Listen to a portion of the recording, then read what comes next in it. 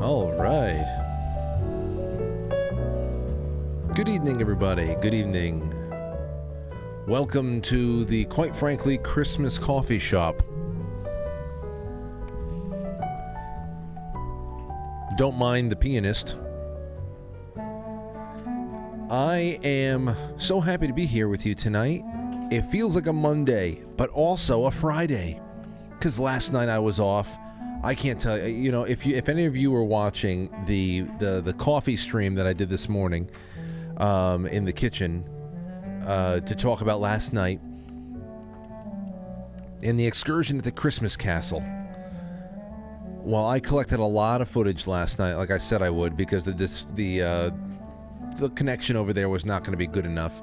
So I got a lot of things on tape. That'll be a part of our Friday night, December 22nd programming next week when I have my family in. I think my parents are coming in and stuff like that. That'll be fun again, and I have plenty to talk about. Because last night, not only was I doing my thing with the family up at Lyndhurst and Tarrytown, where my father's pretty much like the art director there and decorated everything by hand. But at home, on QuiteFrankly.tv, we had a rerun playing of a Christmas special from 2019 that we did that was so revealing. And I had to scribble myself notes, and it hit me so hard. It really did. And I think a lot of what we do on next week is going to be predicated on that. At least for a couple of good topics of conversation. So I got to go do that. I have to watch it again myself too. The observations were incredible. Stark at times as well. But also next week, that's on Friday night with family. On Thursday night, it's gonna be a lot of friends, maybe a little bit family too. Thursday night's gonna be a lot of friends. You're going to see what we're doing on Thursday night next week. It's going to be fantastic. Monday, Tuesday, and Wednesday, I don't know. Everything will, we have so many little Christmas traditions on this show that I'm going to find no problem. There's going to be no problem in filling in Monday, Tuesday, and Wednesday. I just hope that you are along for the ride. And along for the ride tonight, at his corner of the room, is Matt. Matt, how the hell you doing? Hello, Francis. You feeling well? I'm good. You know who we're talking to tonight? Whom is that? Fleccas. Oh, yes, indeed. He's back. He's back. He's better than ever. You remember all the Fleccas Fridays we did together? Yeah. Yes. It's been a few years. It's been a while. You know that song? Yes. I do know that song. I can't believe... Well, anyway, yes, it's been a while, and Fleccas is on. It's going to be a great time, as always, as it always was. And I think it's been about 2 years. May have been. So we'll see. So he's been here since the darkness took over the country. He's been on the show after that. Who? Fleccas? Yeah, after Biden took over. You said 2 years, right? I don't know if he was on in 2021. I seriously don't know. I don't know the last time. I'd have to go check. Maybe in 21 somewhere, but definitely not 22. It's just going to be great. Everybody's got a lot of things going on, and we're all busy. But I'm glad to circle back around and chill out, especially on a Christmas season like this. So, Matt's here, and all I would like to say is thank you to everybody that's watching, and also thank you to our sponsors. It's really crunch time now. There's lots of wonderful things that you can do to stuff some stockings and to give some gift bags and all that other stuff for Christmas. It's all on Quite Frankly's affiliates page. Everything from the coffee to the survival gear to the gold and silver. There's a lot more. And here's a little something for you too. This was an email I got just for anybody who's looking into it. This is an email I got from Brooke Smith, who's in the audience. And she said, Frank, I hope all's well with you and yours. I'm just catching up on last night's show. While working in the studio, as per usual, I wanted to let you know that I'm offering 20% off of my website for all Franklies and Franciscans through December 16th. That's tomorrow. All listeners need to do is enter the code Frankly at checkout to receive it. What does she do? She said, well, I am a jewelry maker, and this is one way to use or hoard your precious metals. Wear it as jewelry and pass it down for generations, she said. So if you want to go check out Brooke's jewelry shop, which is called A Pinch of Grace Jewelry, you go to pinchofgracejewelry.com and use promo code Frankly for 20% off. There you go, some last-minute jewelry. I like that. I like that pitch there too. You know, to a better way to hoard or use your precious metals, to wear it. There you have it. Okay, and here's one more thing I'd like to say. I got a birthday wish that came in from two good friends of mine. Hi, Frank. Melanie and I had the pleasure of meeting and talking with you at Jay's retreat in Vermont. Of course, I know. We were the mother-daughter duo from Jersey. I know. This is Linda and Melly Mel from Jersey. Linda says Melanie's birthday's on December 16th, tomorrow. Oh man, I didn't wear my wedding ring. Oh shit. Are you sure, or you didn't misplace it again? No, I took it off when I was working out, and I didn't put it back on. Damn.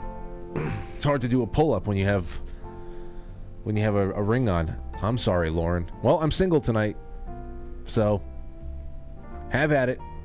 Melanie's birthday is on December 16th. I would love for you to wish her a happy birthday. I'm not sure if you can make this happen, but if you can also ask Fleccas to wish her a happy birthday too. She's a fan of Fleccas.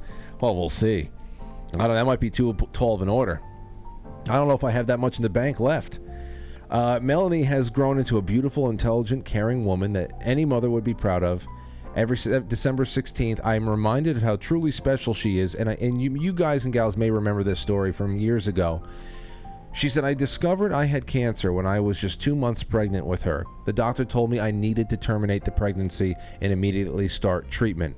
The cancer I had was aggressive. I couldn't end the life of my baby. I decided to have my baby and put my life and hers in God's hands. I found another doctor, and together we agreed upon a treatment plan. God not only blessed me with 26 cancer-free years, he gave me the best gift of all, Melanie. So thank you and God bless you, Linda. Isn't that amazing? And they really are wonderful people. I got to hang out with both of them in Vermont, and happy birthday, Melanie. Just wonderful. All right, 7:05. Matt, we have a little something over here. Now that everybody's feeling nice and grateful, I'm going to take you down to the depths of mystery just for a second before we kick this off and bring on Fleccas. Okay, here it is from ABC News Go. Now, this is an international story, and I think that you might find it particularly interesting, given that you are such an avid outdoorsman and a conspiracy theorist yourself, Matt. Here it is. No, that's just a blank screen. I keep doing this to myself. All right, here we go. Missing at age 11, found 6 years later in France. A United Kingdom teen pops up one rainy night. So, this story is incredible. The vehicle's headlights silhouetted the exhausted teenager walking alone in the rain in deepest rural France, with a skateboard tucked under his arm. I said to myself, that's strange. It's 3 a.m. in the morning. It's raining. He's all by himself on the road between two villages, delivery driver Fabian Atzendini recounted. From there, the story gets stranger still. The youngster, it turned out, was Alex Batty, a 17-year-old from Britain who had been missing since 2017. British and French authorities confirmed on Friday that the teenager found by this driver this week was the boy who vanished at age 11 when his mother and grandfather took him on what was meant to be a 2-week holiday in Spain. Instead, it turned out to be a 6-year odyssey through Morocco, Spain, southwest France, living an off-grid life. Until this week, Batty suddenly popped up back on the radar on Wednesday. That's when this driver, Axendini, found him alone in a remote French road and delivered him to the safekeeping of French police. The youngster told French investigators that he, his mother, and his father had moved from house to house carrying their own solar panels, growing their own food, living with other families, meditating, and contemplating reincarnation and other esoteric subjects. What? It was a nomadic life, said police officer Leah something. The only constants, the only things that they carried with them were these solar panels and their vegetable plants. The teenager decided to put an end to his roaming, parting ways with his mother after she told him she wanted to move again to Finland, said French prosecutor Antoine Leroy. He and this officer, a commander in the something, I can't say these stupid. I hate these words. Spoke at the news conference in southwestern France city of Toulouse. When his mother indicated that she intended to leave for Finland with him, this young man understood that the journey had to stop. So he ran away. He said he couldn't employ the term sect to describe how mother and grandfather and Batty lived. The term he used was spiritual community. He was never locked up, but he was always obliged to live in these conditions until he decided to go his own way. Can you imagine that at 11 years old having the balls just to say, I can't do this anymore? And you actually go off and you make your way through the world for 6 years before you're just... That's... And to have a skateboard for that long, too? I know. Well, yeah, I'm sure it wasn't a 6-year-old skateboard. Those things don't last you very long, especially if you're using it in the rain. Let's see here. He decided his own ways. He walked for 4 nights, resting during the days, fed him with different things that he found in the fields or gardens before the delivery driver picked him up, the prosecutor said. Wait a second. No. That's not what happened. What, a taxi picked them up?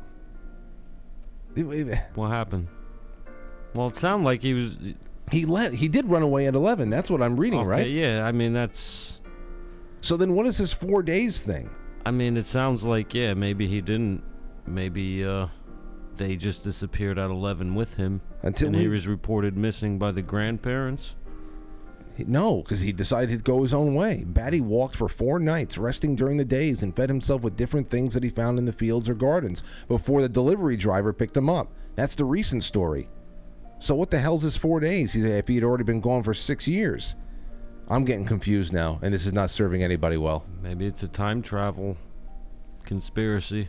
I think we're going to have to revisit this in the second half when we have a little bit more time. We also have something else. I know that you gave some survival tips. We're going to cover an old story of mid-air, high-altitude survival.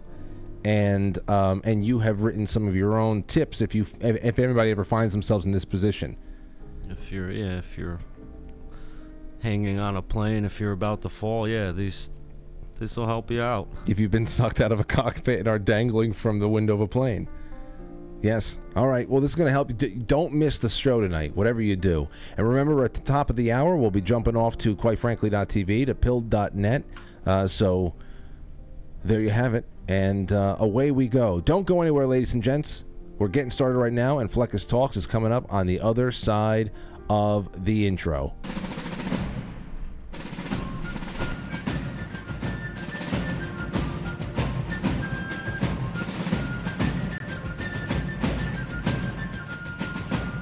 You let one ant stand up to us, then they all might stand up. Those puny little ants outnumber us 100 to 1. And if they ever figure that out, there goes our way of life. It's not about food. It's about keeping those ants in line. That's why we're going back. Does anybody else want to stay? Let's ride!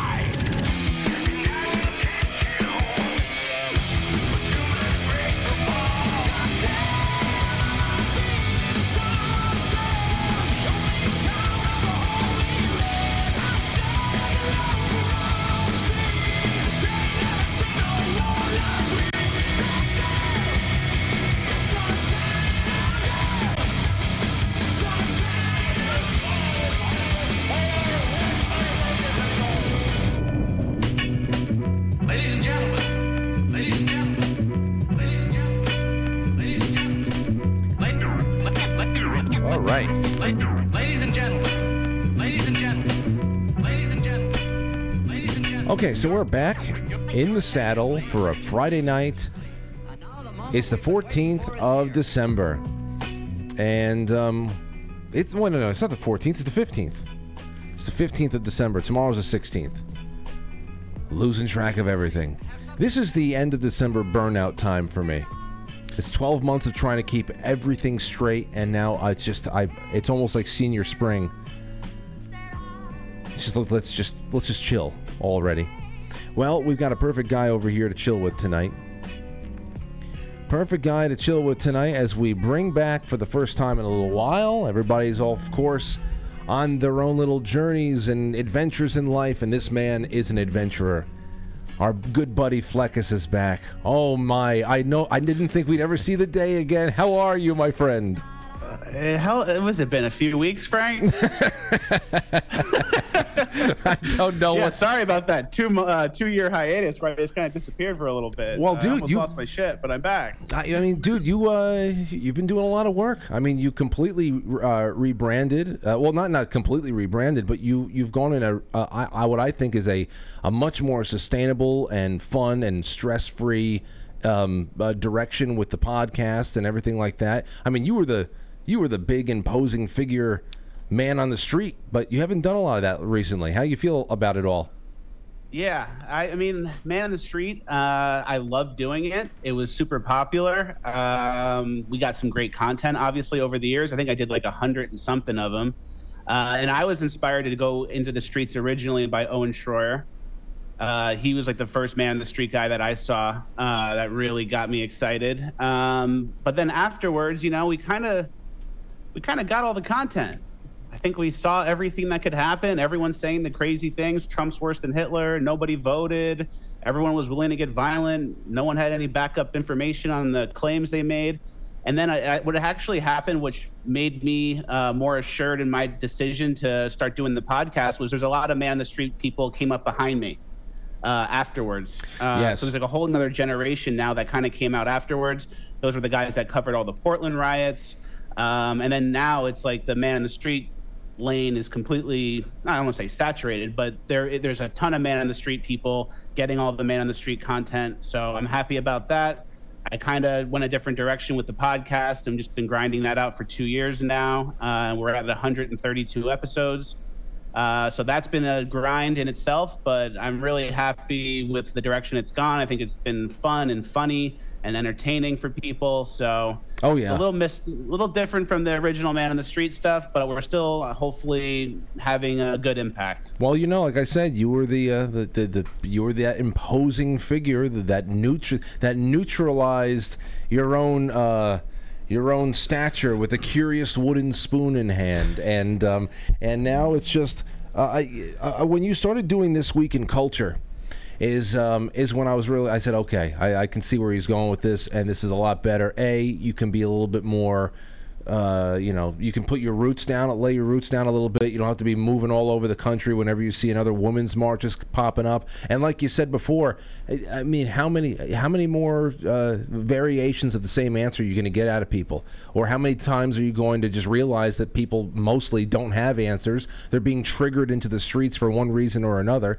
So it was great, because what you're doing, what you started doing with the This Week in Culture is, I think everybody was seeing a lot of these clips, these horrifying, just mystifying clips of how people are really just fried at this point. Mm-hmm. and we're all able to watch it together and just kind of have our mouths dangling open in unbelief. It's been good. It's been a lot more therapeutic what you're doing now. Yeah, and then those clips too, they always get scrubbed from the internet eventually, and they're kind of hard to find, and they go viral quick in like the right-wing space, but then they kind of disappear. So I kind of have like a time capsule of every single thing that happened from like 2020 to present day. So one day in the future, whoever wins and ends up writing history, hopefully the clips we have saved on all these hard drives forever in order will hopefully play a key role in something and trying to tell the truth of what actually happened. So, I think that, I don't know the last time you were actually on, speaking of 2020, but it might have been 2020, because I think it was right before 2020, the election, probably. I mean, hey, so, what... And really quick, just so you know, yeah. I haven't done a news hit or anything since then, basically. Like, you were probably one of the last couple news hits I ever did. And I haven't done another one pretty much since. I think I did a couple in 2021 for COVID or something, but I haven't done one in 2 years. Oh, so it wasn't personal. Oh, of course not. No. People message me. They're like, "Oh, are you mad at Frank?" And I'm like, "No, I'm just like schizophrenically spiraling, trying to figure my future out and trying to build something." Dude, that's That's where we all are. I mean, I'm trying a lot of things. I know what I love doing, but the real thing is, hey, it's not like it's very hard. It's very challenging to try to reach people. You know that there are a majority, not all 8 billion people on the planet, but you know a good majority are connected to the internet, or they have access to something that is connected to the internet. But the real mystifying thing is, how are you able to introduce yourself to them, and how are you able to stay in touch with them without having to give all of your hard work over to third-party platforms that in one way or another, when you know, one day you're so high on them, the other day they either go obsolete or they become politically infected in some way. It's a challenge to do this and build a media brand, especially on your own when you don't have a lot of funding. Yeah, it definitely is a challenge, and there's no one really in our corner helping us, looking out for us. If we were on the left, in the left-wing space, doing a progressive show that exposed right-wingers for whatever, like, that would be catchy. They would promote that. That would be really viral. But yeah, well, the space we're in, it's a very much an uphill grind. No one's going to help you, and then if you aren't consistent with the content, you're done. So that's kind of what you said before for the man in the street. For me, like, I knew that I couldn't rely on just being at a protest or being somewhere at an event or something happening forever. I kind of needed to find another voice with the audience I built from the man in the street videos that was enough, in line with the goal and the message. But yeah, it's tough out here. Congrats on 100K subscribers on YouTube. I just noticed that number. Thank you. I wish that anytime I posted something on there, more than 5,000 people were told about it, though. That would be nice. It's like it's like empty calories, 100,000 empty calories, because you don't you don't really reach them all. But thank you so much, man. I will say that with 100K, it's more of a testament of the times actually spent on the platform than how viral the stuff is, because I don't know how long it took us, but still, let me ask you this: this is a little odd question, but were you in LaGuardia Airport around November 2nd by any chance? No. Okay, a friend of ours thought that they had seen you. You might have a doppelganger. We have a lot of doppelgangers. That's probably what it was. Yeah, you do. Actually, I have one over here for you too. This was sent in to me from somebody in the audience. His name is Jim. He goes by Pickled Gamer on the internet. He's a live streamer in gaming and all that, and he likes the show, and he also loves your work. Well, during lockdown, here's what he said to me: Frank, here are pictures I told you about me and Halloween. I was Fleccas for Halloween during shutdown, and I went to some bars with my wife, and only one person knew who I was and was very, very excited. And I have him. Hold on a second. I have him up on. Let me get him on screen. And that's how it goes, though. It's like no one knows who the person is, and then one person is very excited because they know exactly who I am.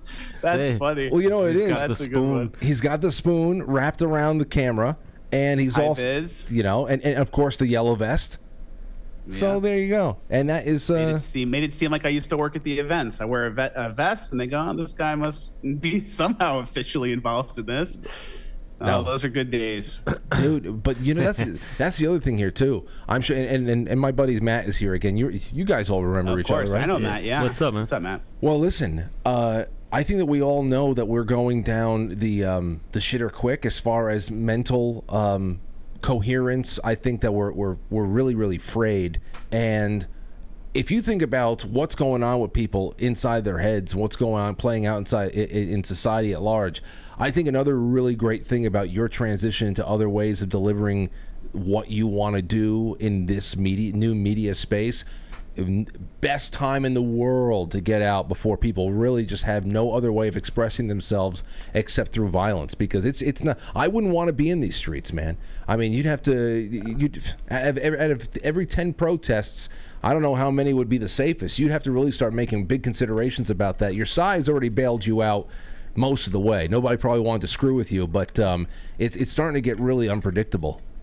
Yeah, it really is. And that's kind of like the difference in energy. Like when I first started in 2017, there weren't a ton of man in the streets people. And my energy and way I was interacting with everyone was very polite. What are you here for? What does your sign say? And then people would come over and say, oh, he's a Trump supporter, he's a right winger. And I would go to the person I was interviewing and I would say, did I ask you any trick questions? All I'm saying is, what are you doing here? Like, what's the protest about?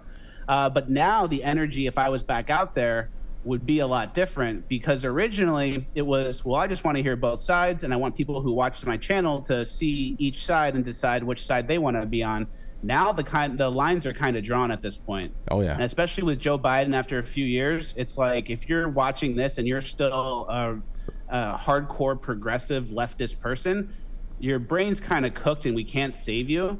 So it's like, it's less of like me trying to convince people to come on our side and more of like, hey, the lines are drawn. Which side are you on, left or right? And that's kind of like the energy shift I've noticed over the years. Because anyone who's rational or reasonable, they've at this point been pushed out of the far left progressive mob. So anyone who's left is just like aggressive and kind of an idiot. Yeah, I'm with you on that, and I'm starting to think. More and more. Obviously, just to talk about the left and right in the context as we have here in United States politics is kind of ridiculous, because even Republicans are far left when you really have something to contrast it against, like the Constitution or any founding document that we have. But here's the other thing. There is something going on now where I think people like you have shown, just by putting the microphone in people's faces and asking basic questions, that there is a bottle rocket without a stick kind of randomness to everything, and that nobody really has any coherent thoughts, and they really grind against each other, they contradict, and it creates a lot of frustration where they almost spurg out at the end. They just have to go. Some of them will just kind of hang their head and say, sorry, I don't know what I'm talking about. But it's creating a lot of friction here, and I think that it's so far beyond saying, oh, it's in this direction left or that direction right. It's kaleidoscopic. I feel like we're inside of a kaleidoscope, and we're getting all this fractal art just splitting in front of our faces. It reforms into different shapes, and nothing really compiles these thoughts of mine better than the video that we just got coming out of the White House a day ago. The Christmas video. Matt, did you see the Christmas video? Disgusting. Hold on, I'm going to play this. I know Fleccas has seen it, so it doesn't matter. Most of the shit in it had nothing to do with Christmas. Oh, I know. It's not. And remember, when you're watching this, how they freaked out a few years ago when the Trump White House gave a glimpse of the nativity. There was a nativity scene. All right, now take a look at this.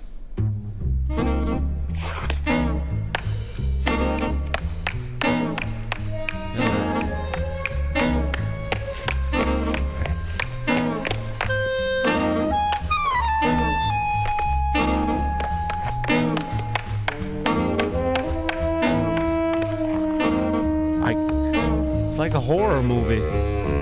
I can't. People are scary as fuck, dude. It goes on for 2 more minutes of them tap dancing.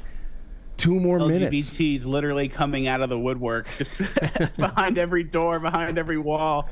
There's another gay person in some sort of outfit. That's exactly what it is. It's just one gay person after another. There's not. I mean, I don't even know what to say. It's I look at this and I think it's Alice in Wonderland meets The Shining, and because it's just the colors of everything. It really feels like Alice in Wonderland meets The Shining, especially with the weird animal masks. It's like I feel like there should be like 2 half butchered twins at the far end of a hallway over here. But man, what do you think? What do you think about this? Because I saw one thing came in about you, Fleccas, that I really want to throw into your corner, and then you can just give me some thoughts. This came from a comment that came from Reality Biter in the comment section. Said Fleccas, and I think this really comes and speaks to what we're talking about with this commercial and everything. Fleccas, sometime over the past few years, You were visiting a rally, and it was a bunch of blue-haired freaks that were soiling themselves in hatred. As I recall, you interviewed one woman, and sorry if I misgendered her, and said, look at all this beautiful human energy here. Think of what we could do if we focused it. We could travel to other planets, man. In rockets? Yeah. Maybe, but rockets made by these people? Well, no, but somebody. And that's pretty much it. The Glee Club should stay in the drama department and be in charge of the silly plays no one ever watches. They cannot produce, they cannot govern. Honestly, they cannot even vote responsibly. I love that clip. If you can ever find it, please play it again. It was priceless. Do you know what he's talking about? I know exactly what he's talking about. I was wearing a flannel shirt. I think I was interviewing Anomaly, who was explaining kind of right after that. But yeah, some young women made death threats against the President Trump at the time. And then, yeah, it was basically like sum up what you're saying. It's like, and especially in the White House now, anything that's normal is like the problem. Like the old way was normal. And then it's like, oh, we have problems now, so we need to go away from the old ways. So anything that's not normal is like new, and then new is not old, and old is white. So it's like there's kind of layers to it, but they're really making an effort to just be as non-normal as possible to give a voice to like the new people who haven't had a voice. But normal actually is great for 90% of society, 80%, 85% of society fits into normal pretty good.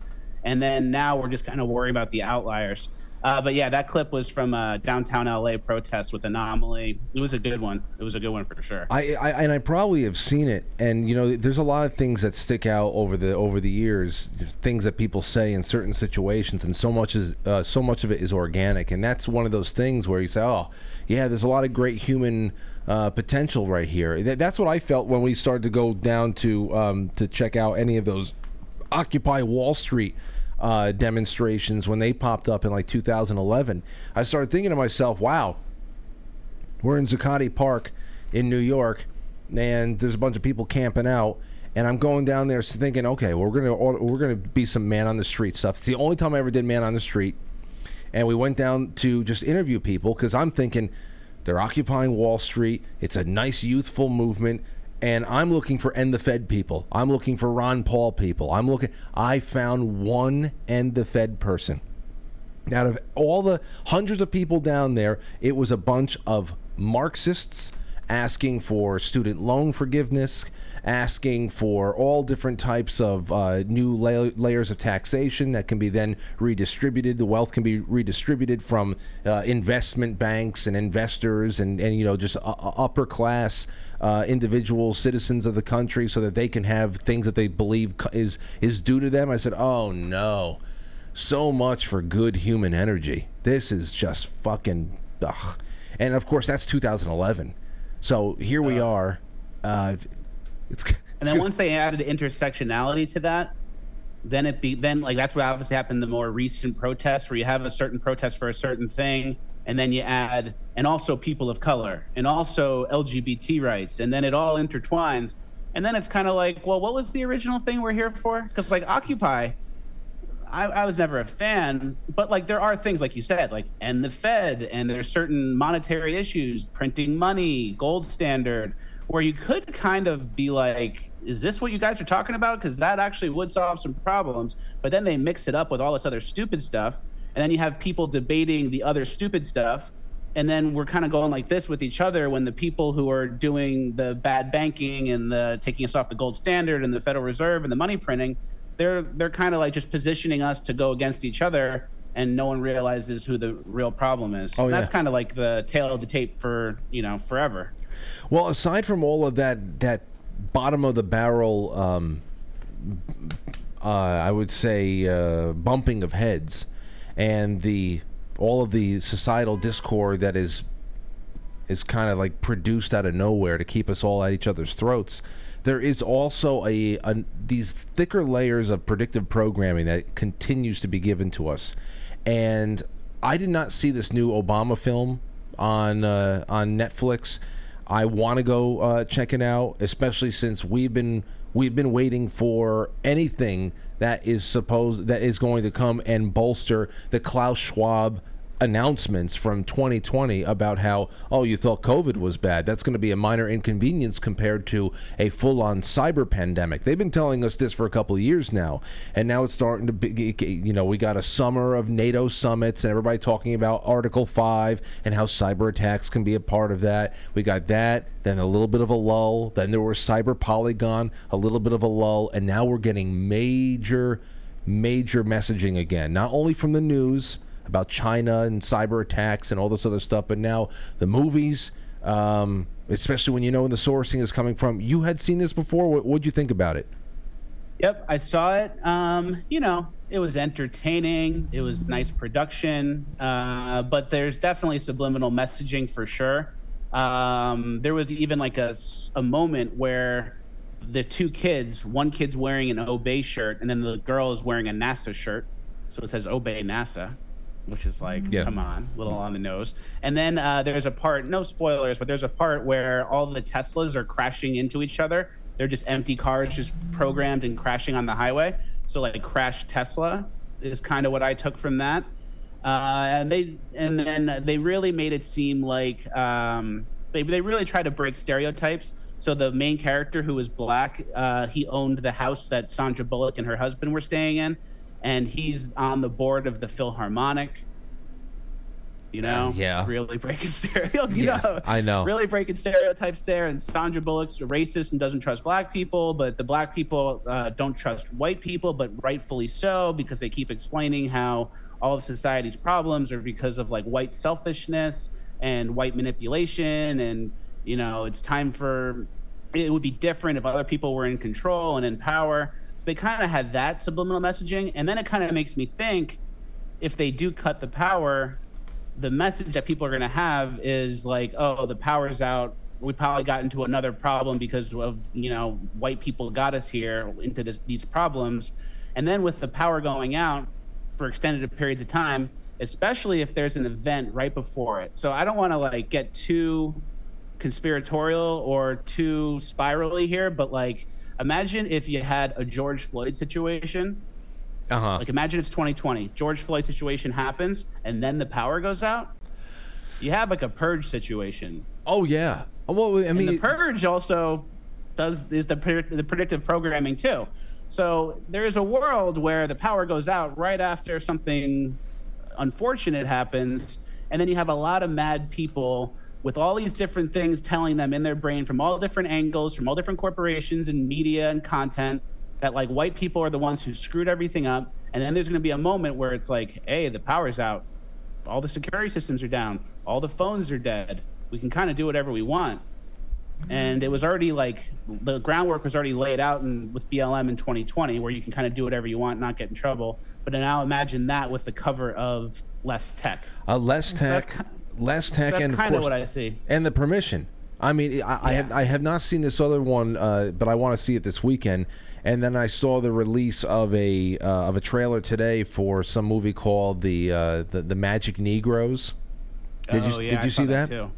Now, you want to talk about even the soft messaging of this stuff, where, I mean, based on just a 2-minute trailer that they put out there, you have this one, I guess, this meek-looking, unassuming black, maybe not teenager, maybe a little bit older, and he's being told and he's being taught how you essentially need to walk through this minefield of life with almost like a magical sense of knowing your surroundings and knowing how to appease white people who are so fragile and are so on edge that if you don't have some kind of almost like a magic quality to you, they will just gobble you up. And it's not only that, but you need to be able to represent yourself in all things in matter of love and all that other shit. And it's just from 2 minutes. Who knows what the hell it is? But again, there is even in movies that are supposedly lighthearted, it's based upon we come up in a world where we have to watch out because we live amongst piranha, and it is It's so unsettling. And you know what I really appreciated? You might have seen it too.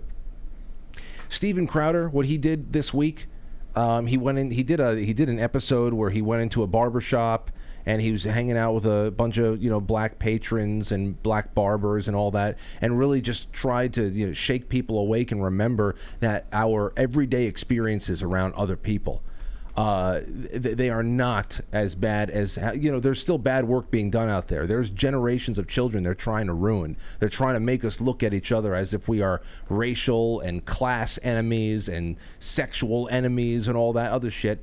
So they are making inroads and they are ruining people, but there's so many people in the world, and the average experience of just leaving the house is not that bitter.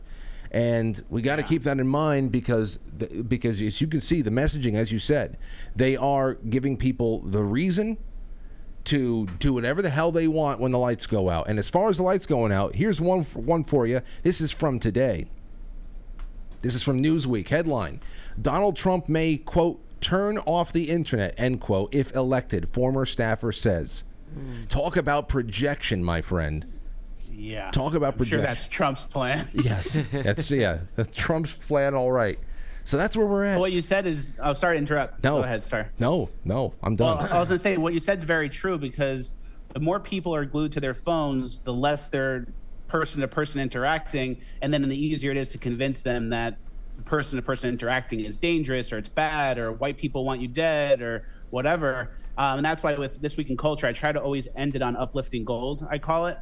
So it's like just something to kind of, and even in my show, I always end the show with uplifting gold. And I always say, don't get too down, don't get too depressed. We're moving on to uplifting gold, just to kind of remind people, like, you can still have a baby who's learning how to walk. You can still take your kid to a baseball game. Like, it's not fully toast and fully gone yet, but it might be after 2024, to be honest. I'm with you. If in 24, if we don't win, they're going to do amnesty pretty quick, and then in 2028 they'll say vote for us, or the Republicans will deport you, and then we'll never win another election again, I think. Well, it's already very hard to think about how you can win an election aside from we're talking about landslides in voter participation. Yeah. We have to have like a landslide to the point that no matter what is done to oppose it, it's like you can win even with whatever they're going to cook up. We have to win by like 15%. Well, dude, as we were going into 2020, I remember talking to you about this because leading up to November of that year, we all went on each other's shows and we're asking the question, so what do you think we're going to be talking about this time next year? Now, at this point in 2023, that's another big question. What the hell are we doing on December 15th, 2024? When the election is already over a month behind us, who knows? And that's on top of just 10 months or 11 months of 2024 in general. Who knows? But we were saying back then, when we were asking, hey, you think that Trump's going to win? He's got a shot in 2020? I said the real question is whether or not he's going to be able to overcome fraud.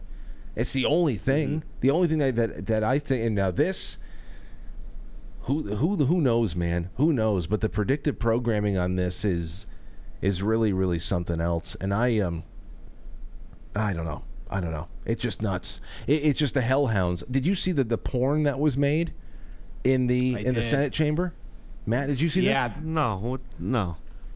Fleccas, I don't have time anymore. I used to during every Friday that I watch Fleccas, your podcast, since episode 1. Oh, thank you, Matt. It's kind of hard to now because I'm working. I can't, I was driving around listening to it. I look forward to yeah. Well, best new podcast of all time, man. The best new podcast of all time. Thank you. The best new podcast of all time. Like, the phrase itself makes no sense. I love it. Yeah, best new podcast ever. Yeah. Well, listen. Tell Matt. Yeah. So there was a gay sex tape made in the Senate hearing room, which kind of makes sense at this point because we had the trans White House party, we had the Sam Britton luggage twink, we had the monkeypox guy, and the final piece, the piece de resistance, is the gay sex in the building. Was it a professionally done porn, or was it like a voyeurism? No. They're using. It was like a video just recorded, like selfie cam. I just put a pot of coffee on. I'm going to be watching the video all night. I'm going to be looking for clues. I mean, don't worry. I'm going to get to the bottom. Over and over and over. I'm trying to get the uncensored version so I can just find clues, you know? Yeah. Going to get to the bottom of this one. It really was disgusting, Matt. It was bad, and it was a staffer of, I forget which senator. Ben Cardin. Yeah. It was Ben Cardin. And, yeah. I don't know. They'll probably get in trouble. They'll probably get fired, but it'll be a slap on the wrist. Well, slap on the dainty wrist. On the dainty wrist. Well, here it is. It's the Daily Caller had not confirmed the identities of either party in the amateur porn video. So there's two guys in the Senate chamber that are dude, everything. There's to burn down the Senate chamber now and rebuild it. There's nothing left to be shocked about. January 6th. Way worse than January 6th. Absolutely. He said the Daily Caller reviewed the chat where the video leaked and confirmed it was shared in a private group for gay men in politics. And a scalp for them. It's like a scalp. That's like we got in and look what we did. And they claimed the territory, I guess. I know. Representative Mike Collins, he said this. He said, heck of a week for the left. Gay porn in the Senate. Swearing in ceremony on child porn in Virginia. You saw that one? What? With the books, yeah. Yeah, there was this local official. I forgot what the hell her name was and what office she's holding out there. But as a sign of solidarity with all of the books that have been banned, it's gay blowjob tutorials. I shared photos of genderqueer on Facebook, and I got in trouble for it. Yeah, well, but that's good for kids, I guess. Yeah. And Frank, that's the same thing we said too about like, I'm not going to get sworn in on the Bible because that's normal. I'm going to go the opposite just to get rid of these old normal ways. And it's like, okay, you're swearing in on like a child porn book just to own the traditional people. Like, okay, is this a good plan for you? She took her oath, Matt. She put her hand on not only genderqueer but a couple of other books. And it was supposed to be symbolic of her stunning and brave. Yeah, standing for free speech. Even though, how is the irony not lost on that? How do they go through all of this, acting this way unironically, where they're not just trying to be cheeky about I'm for freedom of speech and the First Amendment, but at the same time we're talking about just the thirst for censoring people and for shutting people down. It can't be. There's no competition for it. It's just incredible how they can have two dueling things because, of course, it's not a principle. It's a bias there. But there you have. It's not only that. The tranny tap dancers at the White House, and of course the satanic statues in Iowa. You guys saw that too, right? Yeah, I saw that one. Of course. What do you think? And for that one, it's like, it's free speech, and not for satanic stuff. Everything else, free speech, different religions, okay. Satanic, like a Moloch thing or whatever it was, not doing that. Like, that's how it has to be. And I feel like back in the day when it was, I don't want to say, mostly men running the thing, but like imagine it's 1955 and someone comes in and goes, hey, they want to put up a goat thing for the Satanic Temple with a bunch of candles. Some guy with a cigarette would go, we're not doing that. What's next? And that would be it. Yep. But now it's like, well, everyone needs to be allowed. And if we don't do it for them, then we could be next. And like, it's like the slippery slope. So you have to do everything. And then to prove that you do the worst possible thing, it's like, we're not doing certain things. How about that? You're right. You're right. And the whole, we got to do it for them or else we could be next. The whole thing is that it's they're the ones. It's this movement. Yeah, they're the ones coming for us. What are you talking about? Yeah, this is part of it. They're already getting us. The fact that they've already gotten into the culture to the place where it is now acceptable for having these after-school Satan programs in red states all over the country. A lot of those are popping up in red states. That is the whole thing there. They got in, they softened our resolve, they softened and completely churned and turned our culture and our cultural cohesion into mulch. And then you have this. Now you got Baphomet all over the place, and they're saying, well, if we don't let them in, then they're going to come for us. I mean, They're already inside the gates. To come for us. They're the ones who are getting us. Oh my. It's so brutal. I know. So then listen. Obviously, it's war. So that statue was up in Iowa, and then this guy went and I don't know. I forgot the profile of the guy, but he went and beheaded it. He pretty much attacked the statue. It's been destroyed. What do you think about that? Because a lot of people are like, you know what? I found the statue repulsive as well, but we can't act like brutes. I don't know, man. I think we needed a little bit of a crusader spirit right now. Yeah.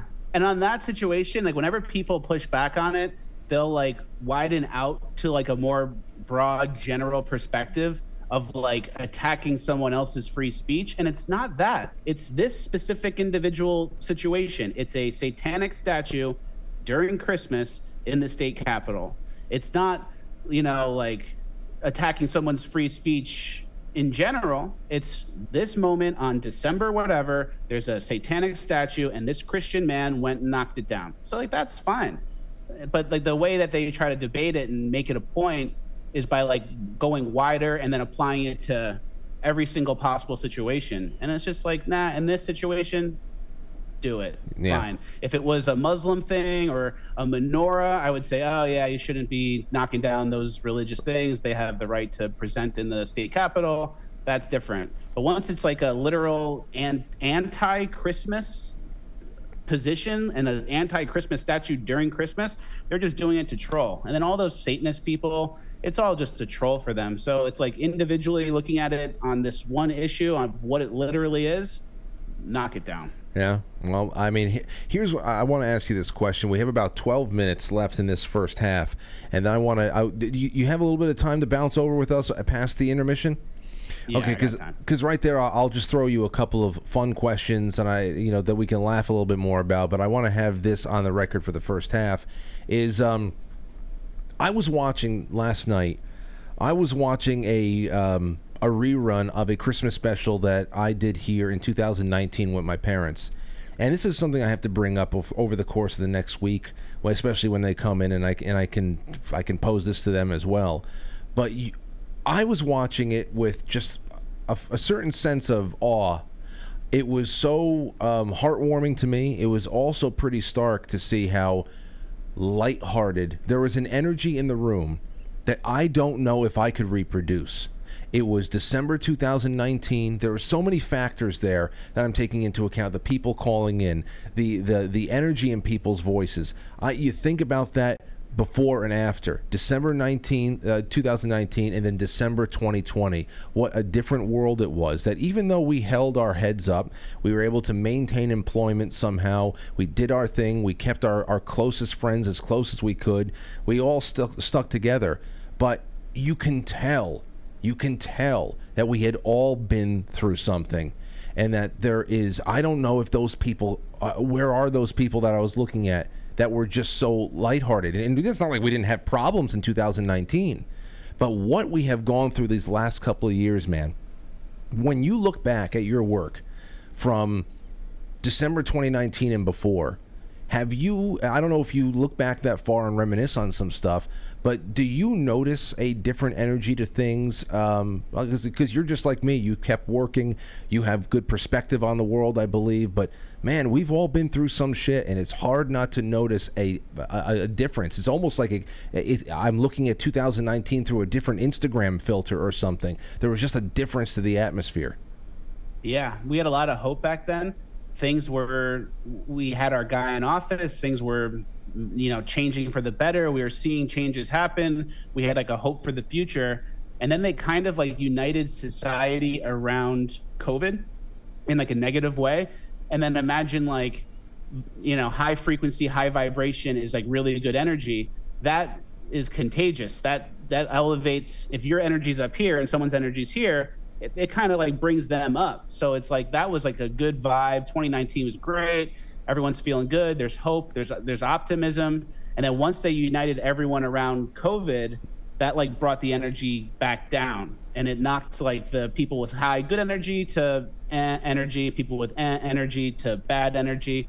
And it just like lowered and it like leveled everyone down. And it's like a slow build to get back up. But I do think like the correct energy, not even for everybody, but just for a certain number of people who have the correct energy, that can be extrapolated, and like the ripple from good energy from a few people can actually it's like what you need instead. But once you have bad energy from everybody and you're fully defeated, that's when they win.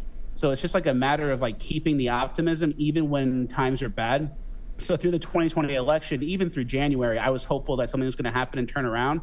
And then obviously it didn't. So then I got a little down and depressed or whatever for like a year. But now I'm slowly building my optimism. I widened my time frame. What's the next checkpoint? What's the next goal? Where's the next place we can win? And then you kind of like widen out like that. And then if you build that energy back up, you'll see the people who were sad the last few years, they'll kind of look to you and be like, oh, like you're hopeful for something. Maybe we do have a chance. And they start spreading the word. Oh, we have a chance. Trump's going to win this year or whatever it is.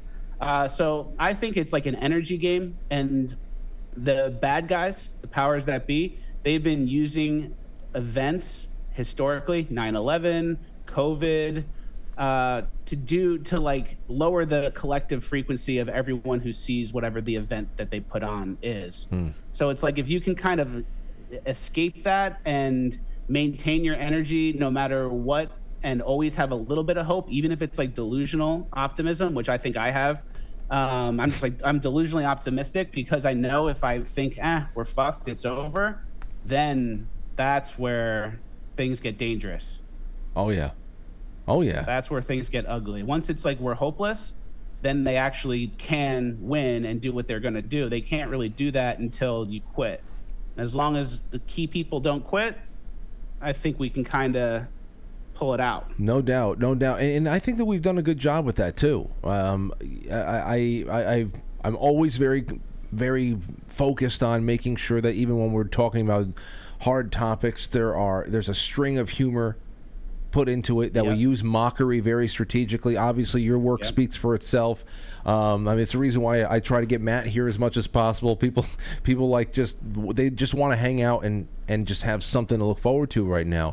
And that is how through, especially since from 2020 until this very point, and we're about to walk through the threshold of a year that might be even worse, because in 2020 they were able to use one thing against us. Everything was launched. Everything on a get out the vote angle. Everything that is as far as restrictions go. Everything on censorship goes. Everything like that was really launched on the back of this virus that they said it was out there and ravaging the world. And because we are 3 years removed from that, and Pfizer is tanking. Well, at least not tanking, but their profits are going down. People who were willing to go out and get medicine before at everybody's request are not doing it anymore. There's always a new strain going around that people aren't really paying attention to. We're all feeling the strain because the economy is a lot weaker. It's just at that point, how many things are they going to have to combine to throw at us? So, thinking that, I really do believe that most people, if you see what's going on, if you've been so-called red-pilled, then it's like it's managing the strength of your shields. And a lot of us have good perspective and are able to see what's coming and just kind of separate the bullshit from what is most important. But even then, I mean, even if you deal with it, even if you can do that sifting with your mind and your heart, it still is a task. It's like it's an exercise every day, and it wears on you, man. It really does. That's why every once in a while we need to find a way to really have just a big, a blowout. We got to have a big blowout, fun something. We need like a Woodstock of our own. I don't know what the hell it is. We need something to Trump stock. Trump stock, yeah. Yeah, well, that's... Well, when Trump first got elected, there was, I forget what they called it, but it was like a MAGA prom, basically. It was like a gala, like a MAGA, I forget what they called it, MAGA ball maybe in 2017, or maybe it was 2016, right after the election. That was cool. Like, we need some things to congregate around, but we also kind of need to take power back a little bit first. But like, adding to what you said, basically in 2020, how I saw it, it's like they had the George Floyd situation, and they use these events and COVID, obviously with the mail-in votes, they use them just to almost sell the narrative. it's not necessarily what happened, but it's like how they justify how it plays out. So it's like you have George Floyd happen, and then you have COVID with the mail-in votes, and then you say, oh yeah, Trump lost because everyone was mad about George Floyd, and then they voted against Trump. But it's like, that's just the thing that happened to justify the amount of votes that went through the machines. Mm-hmm. I don't think all those, my personal opinion, I don't think all of those mail-in ballots were legitimate, but people aren't going to question the election because they're going to go, oh yeah, George Floyd happened. Everyone got super mad about that. That's why Trump lost. And then the Democrats, they voted mail-in because they were scared of, catching COVID. So like, it's not even as much what they need to do to make people get out and vote Democrat as much it is to sell the narrative to everyone watching so they can at least believe that 81 million people went and voted for Joe Biden because Derek Chauvin killed George Floyd and black people are oppressed and white people are a problem and Donald Trump is racist. So it's not even like they need the events to get the people to do what they wanted to do. They need the events to sell the script. So when people say, oh, how did Trump lose and Joe Biden get 81 million votes? If they didn't have George Floyd, they'd say, oh, everyone voted from home. And then everyone would go, wait a sec. Everyone voted from home for Joe Biden? That doesn't make sense. So they just need like the events to sell it a little bit to the people, just so there's not enough of people going, that doesn't make sense. 81 million? Are you sure? That's why having the media has always been very important. They just speak things into reality, and it's not reality. Exactly. It's like they cast a spell, basically. That's it. I mean, you just say it enough. You say, well, hey, listen, the Donald Trump is sinking. All these polls, everything. It's supposed to. It inflates confidence where it's not supposed to be. It depresses confidence where it already is to try to be able to level things out, and then everything after there is just it makes sense that this was the outcome because look at how bad the headlines have been for so and so this past couple of months, and you're talking right there on a national level. It's even worse on a smaller local regional level too. I don't believe that New York is as blue as it is. It's just that we have New York, that's a deep blue state. It's just we've accepted that. They're trying to make Pennsylvania the new New York and California. I mean, as of 2000, it was only 2008 that Prop 8 passed with, I don't know, how much out there in the gay marriage bill in California. It was only 2008. We're talking about majorities that were putting Republican governors into these states. Now, I understand there is open borders. I understand there's one thing or another. But I really do believe that all you need to do is steal a few. And then all of a sudden, it's a trend, and people just, that state's purple. It's going to be blue anytime. And then the day that it's taken, it's just, it makes sense. It's been trending that way for a while. I believe the trends are bullshit, too, aside from the fact that, we live around a lot of people who are fucking stupid. But whatever. Yeah, like you said, for New York, it's exactly that. Long Island is red. New York State, a lot of it is red. And then they own the whole state, making it blue from New York City. Mm-hmm. And it's like, how many of those votes are people that are actually going and pulling the lever? How many are just like, oh, I get a vote and then this lady comes and takes it. I don't even know what she's doing with it. That's what happened in Pennsylvania too. It all comes down to like Philadelphia, basically. The whole state now is gonna, blue because of Philadelphia, but the whole state's actually red. Yeah. They just get their little scams going, and then they, like you said, they sell it, and then they have trends, and then it's like on them to fulfill the destiny that they're kind of like putting the breadcrumbs in front of everyone else. So it's like, oh yeah, Texas, that's purple. Like, what are you talking about? Texas isn't purple. But with that, eventually you're not going to have any pushback because it's been, drip, drip, drip for 20, 30 years like that. Right. Yep.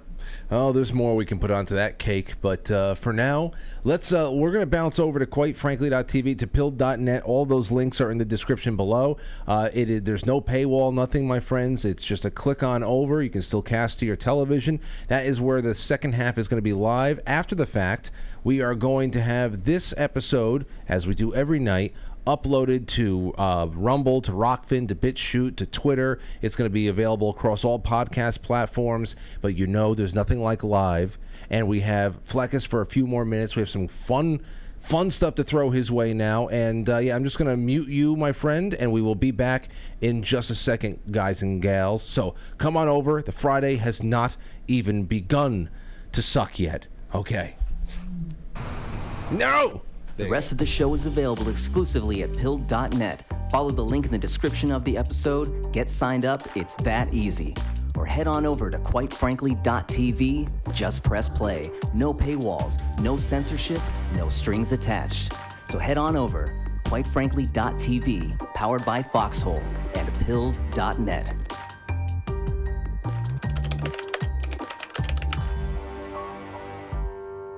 It's intermission time, folks. Time out to press the like button. Thank you. Ladies and gentlemen.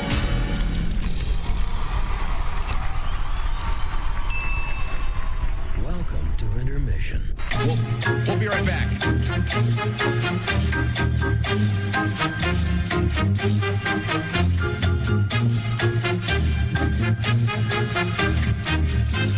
Yeah, intermission.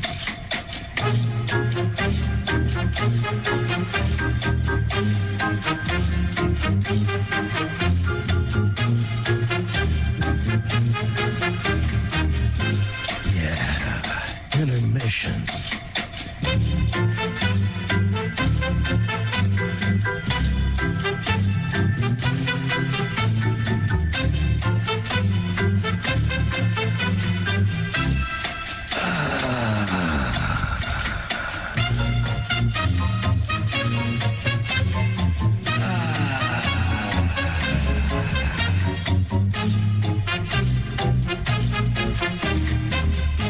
Now entering, quite frankly. Quite frankly. Quite frankly. Quite frankly. Quite frankly. Quite frankly. Quite frankly. Quite frankly. Quite frankly. Quite frankly. Quite frankly. Quite frankly. Quite frankly. Quite frankly. Quite frankly. Quite frankly. We all support quite frankly. Not quite. Quite frankly. Let's go, Brandon. Quite frankly, in Roma, Italia. Quite frankly, you're going on Frank's show tonight? I want to get a Coke. Can I get a Coke? So everybody watch, quite frankly, with Frank.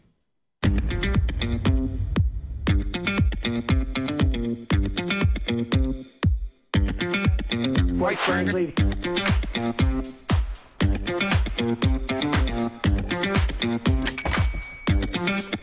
How dare you?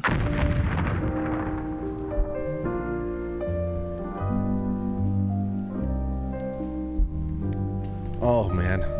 I wish that there was a way to communicate with the guest when and not have everybody else hear us. Oh, he would have been rolling. If only Fleccas were in studio. Dude, are you doing any traveling this year? I will pay for your plane ticket to come up at least one time in 24. I'll come up in 24 for one time.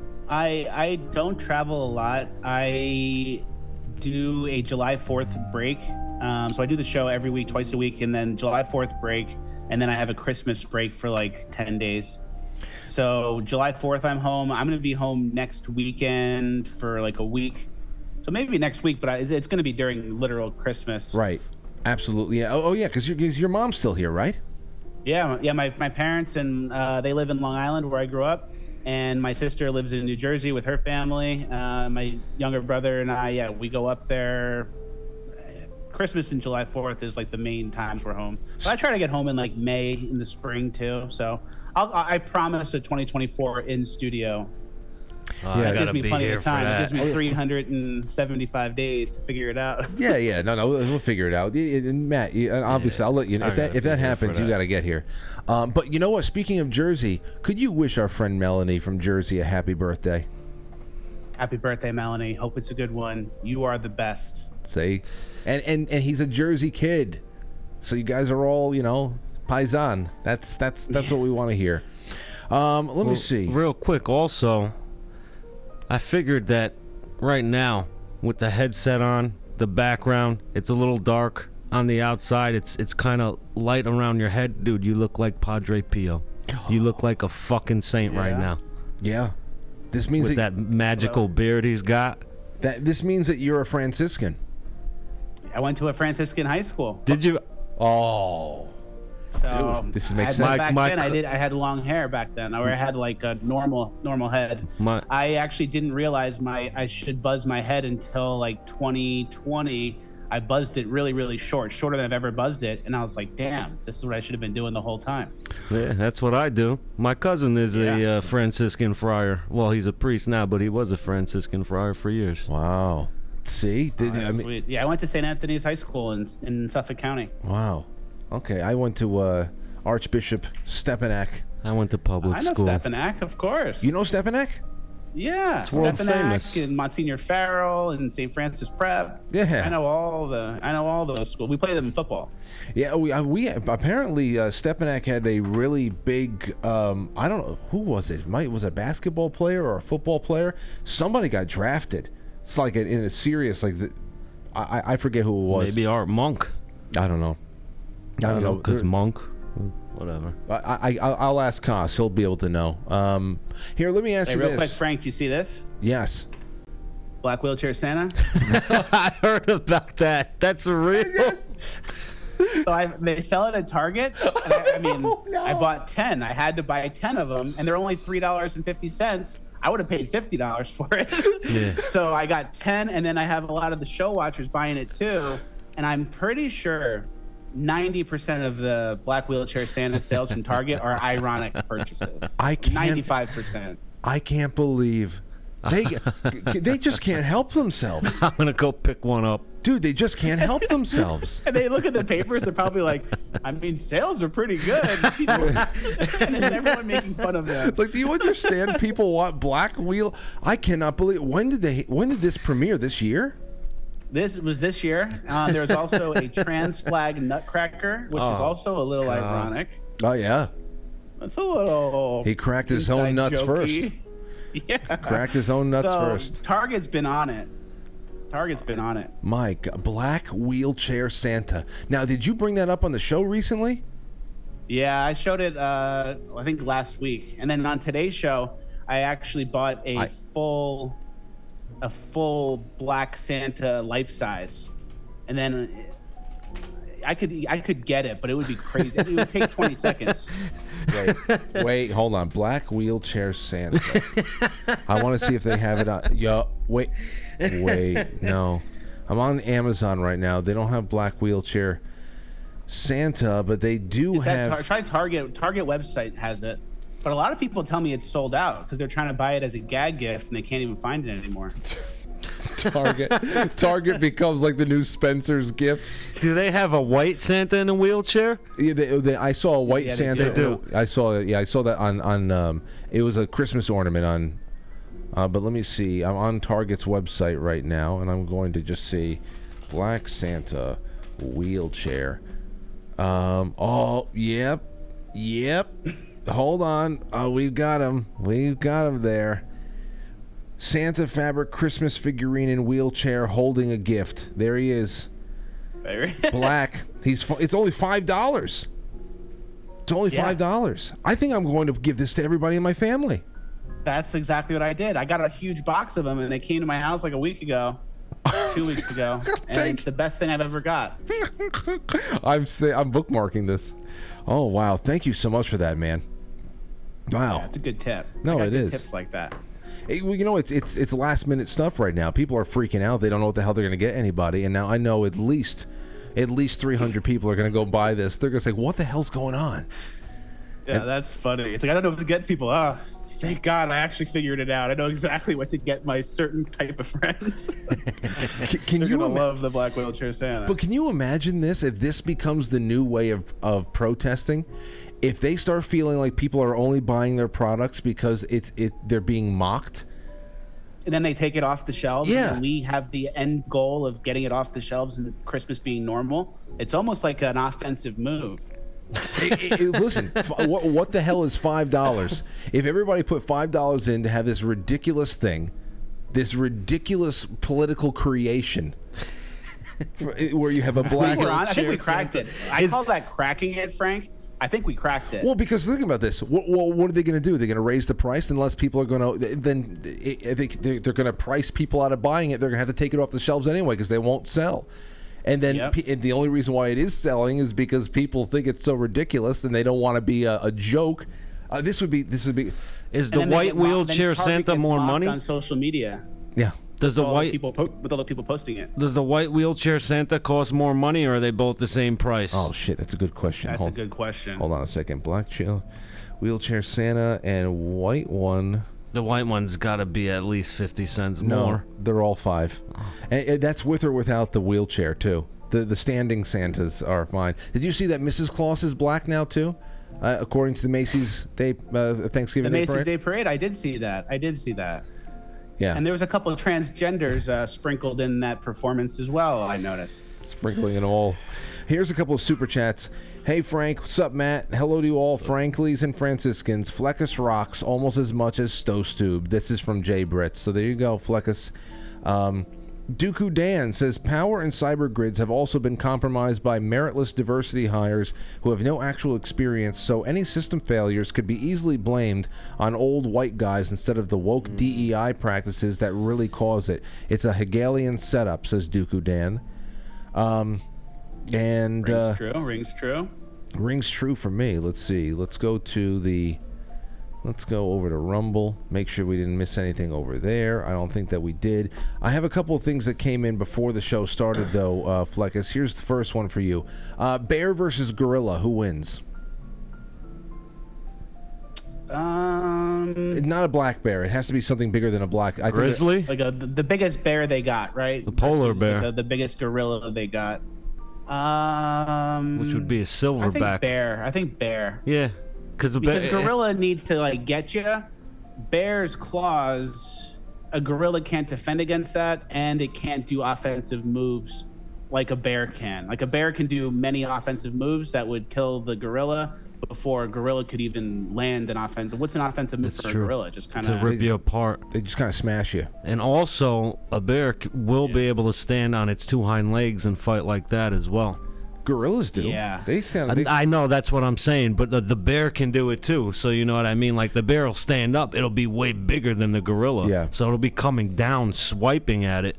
If it's a silverback versus a black bear, though, silverback wins. No you way. Think even a black bear? They don't have enough weapons because the bear got all the claws on 4 and the teeth, and they got the size on them. So thick. Yeah, it's so thick that you can't even I don't even know how a gorilla gets to a whatever the prime target on a bear would be. Yeah, I don't. You're not going to the gorillas aren't going to puncture. I don't it's going to think be a force attack, and then I don't even know. Can you knock a bear out with a hit? I don't know. Not long enough, but yeah, it'd be probably a 10-minute battle. I didn't even give the black bear a chance. Well, black bear, that's a little smaller than a polar bear or a grizzly bear. Yeah. But you say that even a black bear would take out a gorilla. I would have to say, yeah. Okay. All right. Well, that's great. I just got a text message from one of my producers, Krista, and she said Target had a skeleton in a wheelchair for Halloween. LOL. So I guess it's been going on for a while. A skeleton in a wheelchair. Isn't it a spooky, haunted thing that doesn't even have muscles? There wasn't enough. It still has a. It's all about representation there, Fleccas. There wasn't enough disabled skeletons represented in Halloween decorations. Let's see if they do the Easter Bunny in a wheelchair this year. Please, and then I was looking at Barbies for. I have a niece. They have I forget. I don't know how to pronounce it. Vitiligo. Vitiligo. Vitiligo. They have a Vitiligo Ken doll, and I bought that too. Oh my! I have a whole bunch of stuff. I have a lot of stuff. Can I take you on a quick walk? Yes, please. Hold on. I'll show you my my other Santa. Now that we're in the second half of the show. Is Richard Ratboy hiding somewhere in there? Not in here. You ready? Oh, he's not plugged in. He sings in Spanish. Oh, what? Oh, so he's Dominican. Yeah, he's exactly. I thought it was a black full-size Santa, and it's a Dominican Santa. Oh, instead. okay. So he's like a David Ortiz. See if I can get this plugged in. David Ortiz Santa. You see, you put that in the middle of a room facing toward the door. You open it up. The first thing you come face to face with that thing, you scare the shit out of somebody. Yeah, it's very scary. You know what you're doing, though, Fleccas? You think about all of the things, the obscure toys, the obscure stuff that really just dates. You think about the stuff that our parents had growing up in the 60s and the 70s and stuff. All the things that might have been really weird back then, but if they were kept mint condition, not only is it just, as it drifts into antiquity, it has its own kind of value in itself, but the fact that you're buying things right now that is a reflection on the mental decline of the country. I mean, the black wheelchair Santa and the vitiligo it's like Barbie. a sign of the times. Exactly. I mean, this is going. Hopefully, one day it's going to be. Wow, things were getting that bad. Yes. And that's exactly how I see it, where it's like a sign of the times. It's like the worst rock bottom of the times, and I'm going to collect all the stuff. So in 20 years, I'm going to have like all the videos from This Week in Culture, but then I'm also going to have all the items that they try to do. Dude, you can start a museum. You can start a Fleccas museum. That's what I want to do. Belongs in a museum. Whoa! What? Looks like he's beating off. Isn't that pretty good? Jingle bell. Yeah. That's it. Jingle bell. That was a mission to get in here and do that. Oh my gosh. Hey, well, thank you for that. That's wonderful. Yeah. He's mobile. That's what I got going on. It's like a little, it's like a Pee Wee Herman house where every room's got these weird items and gadgets and things I collect. What was the word of the day? Where's that? The word of the day. If it's Pee Wee's Playhouse, they always had a word of the day. You remember that? Oh, yeah. When somebody, yeah. Everybody starts screaming whenever somebody says the word of the day. You remember that? We should do that. Yeah. We should pick the word of the night from now. I don't know. Every once in a while. Word of the day is job.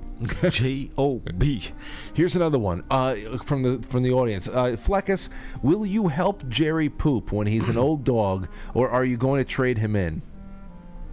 Yeah, so that is referencing a certain clip from Bonus Land on the show where a guy had a disabled dog who had like no back legs, and then every day the dog has to use the bathroom, and he like he holds the dog over the shower and the dog pees, and then he holds him over the toilet, and then he wipes the dog's butt. And I said, love Jerry, my dog, but anything close to that, it's just, hey buddy, I'll see you on the other side. Dude. I little old yeller.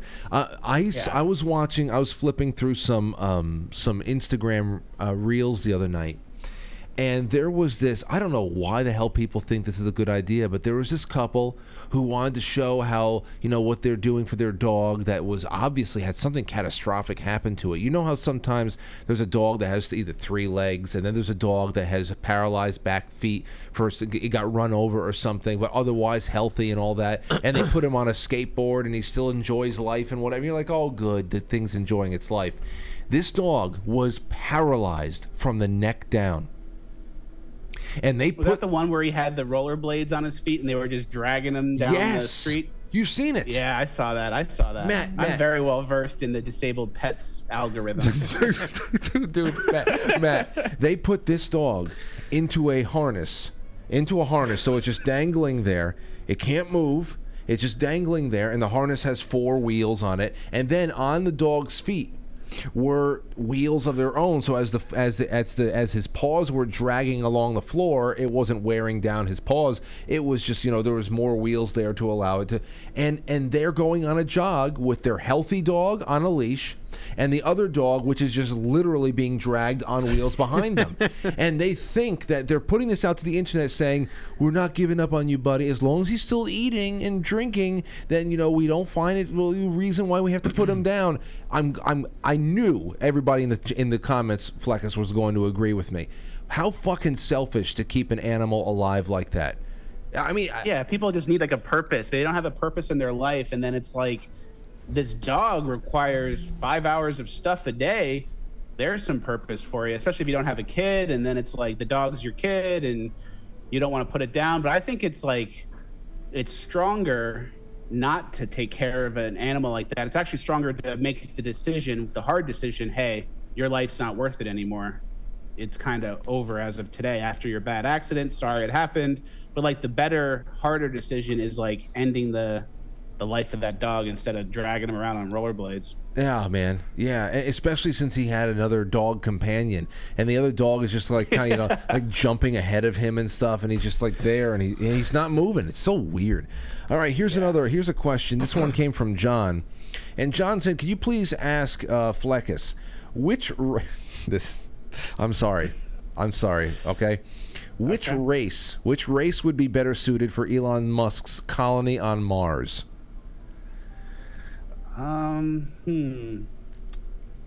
That's interesting, because there's a risk aspect of it where they might not come back. Right. So you don't want to send the best ones, but then you also need to send competent ones. So you have to kind of go in the middle somewhere. I think white people would be good up there. Somewhere in the middle. Yeah. Yeah. You know. And you know what? There's enough. I think there's enough at this point who will say, "Yeah, send me. I'll go."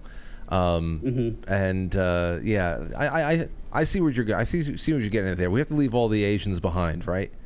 They have to be here to man the fort. We can't just send the Asians in case they don't come back, because then we need people to do better than us on all of the metrics, right?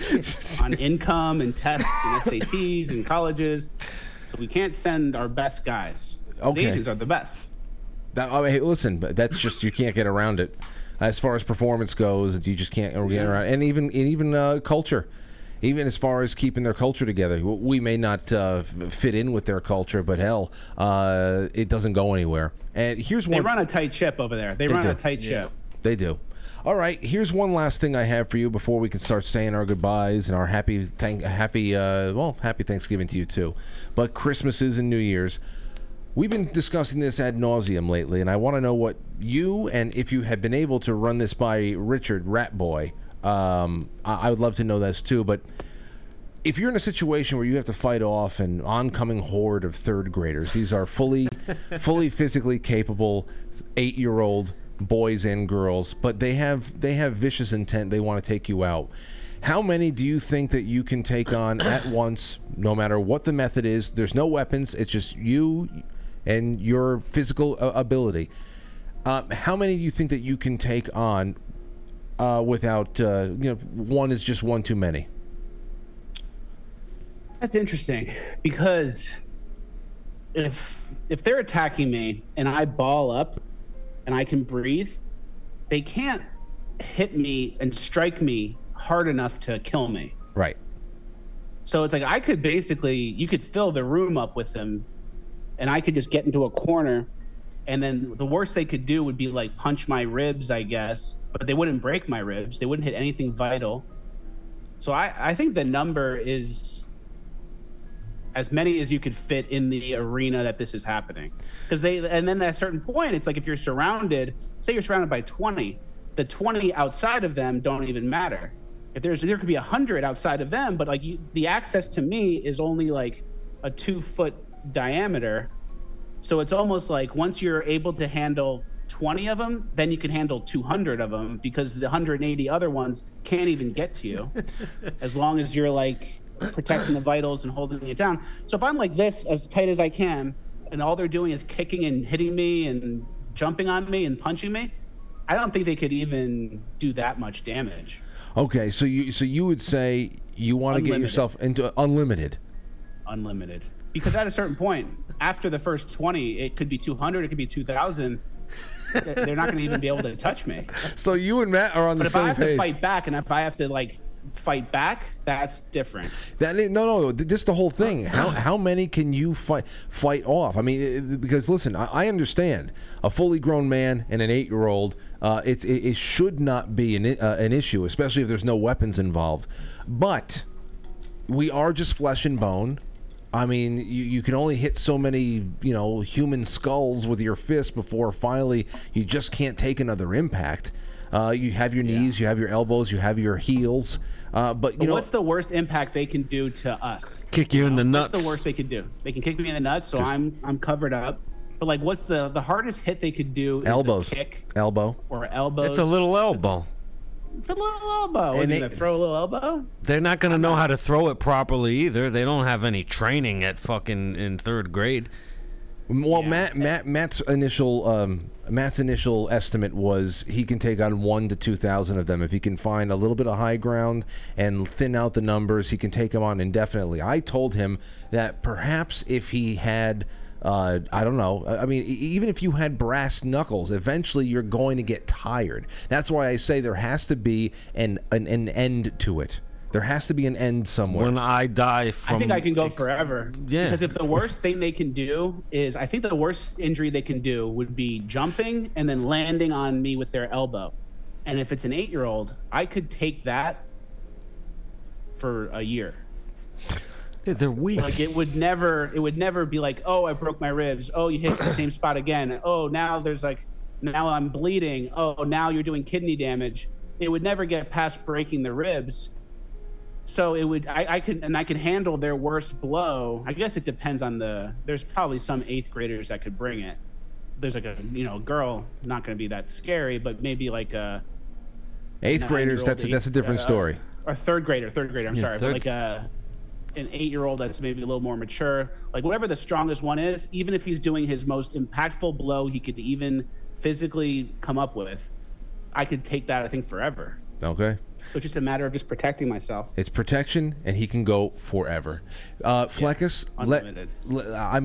Thank you for making some of my Christmas wishes come true. It's great to get caught up with you, and I just want to leave you a little bit of time to tell everybody how they can follow you, because, of course, there is a lot more to look forward to you coming out on consistent scheduled basis now that you are not just analyzing the protest schedules and planning all your content that way. Let everybody know how they can listen to you or watch you, and yeah, go ahead. Yep. Fleccas on all platforms, Fleccas. And then we have a show Tuesdays and Fridays at 11 a.m. Eastern on YouTube. And then we also have FleccasTalks.com where we have bonus episodes Tuesdays and Fridays as well. And thank you for having me on, Frank. Sorry it's been so long since I've been here. I'm going to come on again. I'm down to do more of these because I haven't done a news hit in like 2 years. But now that we're doing it and back into it, I kind of like it. Well, dude, I usually don't love it. I don't love it. But now after doing this, I remember what I like about it again. And I'm like reborn and down to do more news hits like this. And thank you for having me on. And you run, hey, just everyone knows this, but you run a very good operation, and you have consistently for such a long time. And when the world keeps waking up and the more people see the stuff that's happening right in front of their face and they go, wait, what's really going on? They're going to look for people who have it figured out already. And you are one of those people. So very happy to be here. And also you run a very, very good professional operation here with all your platforms and the streaming and the website. So congratulations on what you've built, dude. Thank you, and I always will consider you part of all that, because there's my show really is nothing unless you consider the personalities, the family, the friends, all that stuff. And Fleccas Fridays was a cherished tradition, and I don't care when the hell you come on. First of all, I'd love to have you on whenever whenever you find a show that you like going and hanging out. That's really the secret sauce there. But I would love to have you on, and also Rap Boy. I'd love to have you both one night. So maybe we can figure that out.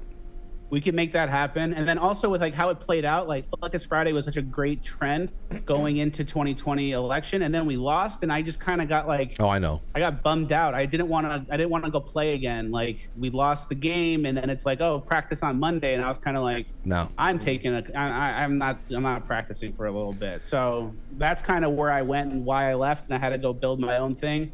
But now that we're kind of coming back into the election season and we have hope again and there's something to look forward to, we're optimistic. I'd love to come on more often. Well, listen, no pressure whatsoever. Just always know you have friends over here up north, and we're big fans. And talk to you soon. And please send my best to your lovely mother. Yes, I told her I was going on today, and she was so happy to hear that. Good. I'm glad that we're at least still good enough for Fleccas' mom. Oh no, you definitely are. She loves you guys. All right. She loves you, Frank, and I do too. Matt, good talking to you. I will see you guys next time. Yes, Merry Christmas, Happy New Year if we don't speak.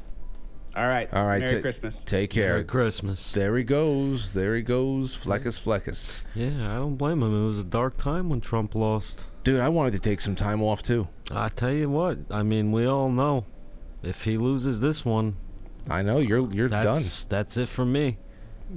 And that doesn't mean that you're questions asked. The second it's announced, if he doesn't win, I'm gone. Please don't do it.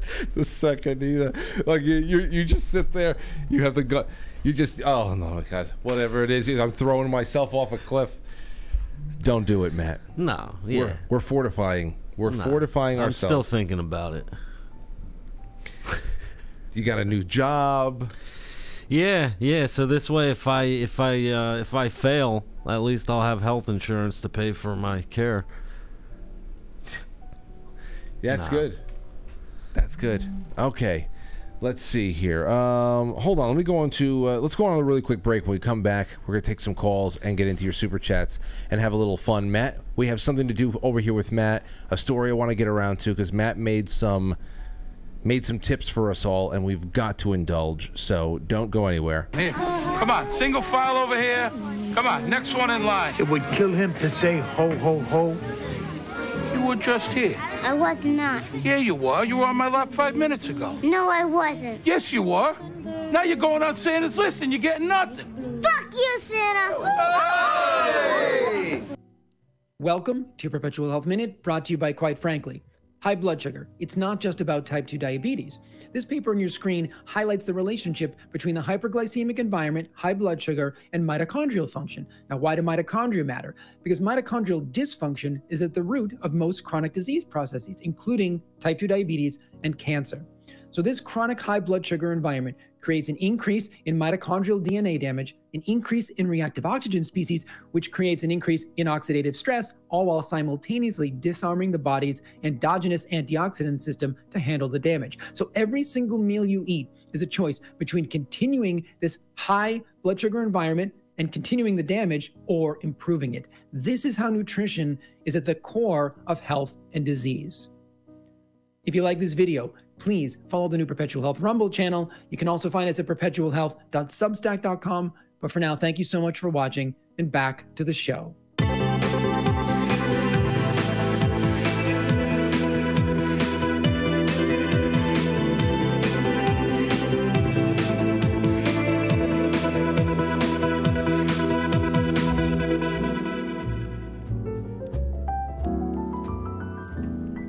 Okay.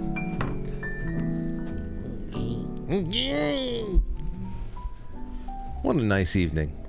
What a nice evening. Here's one thing that I saw before we get to our super chats. A headline for you.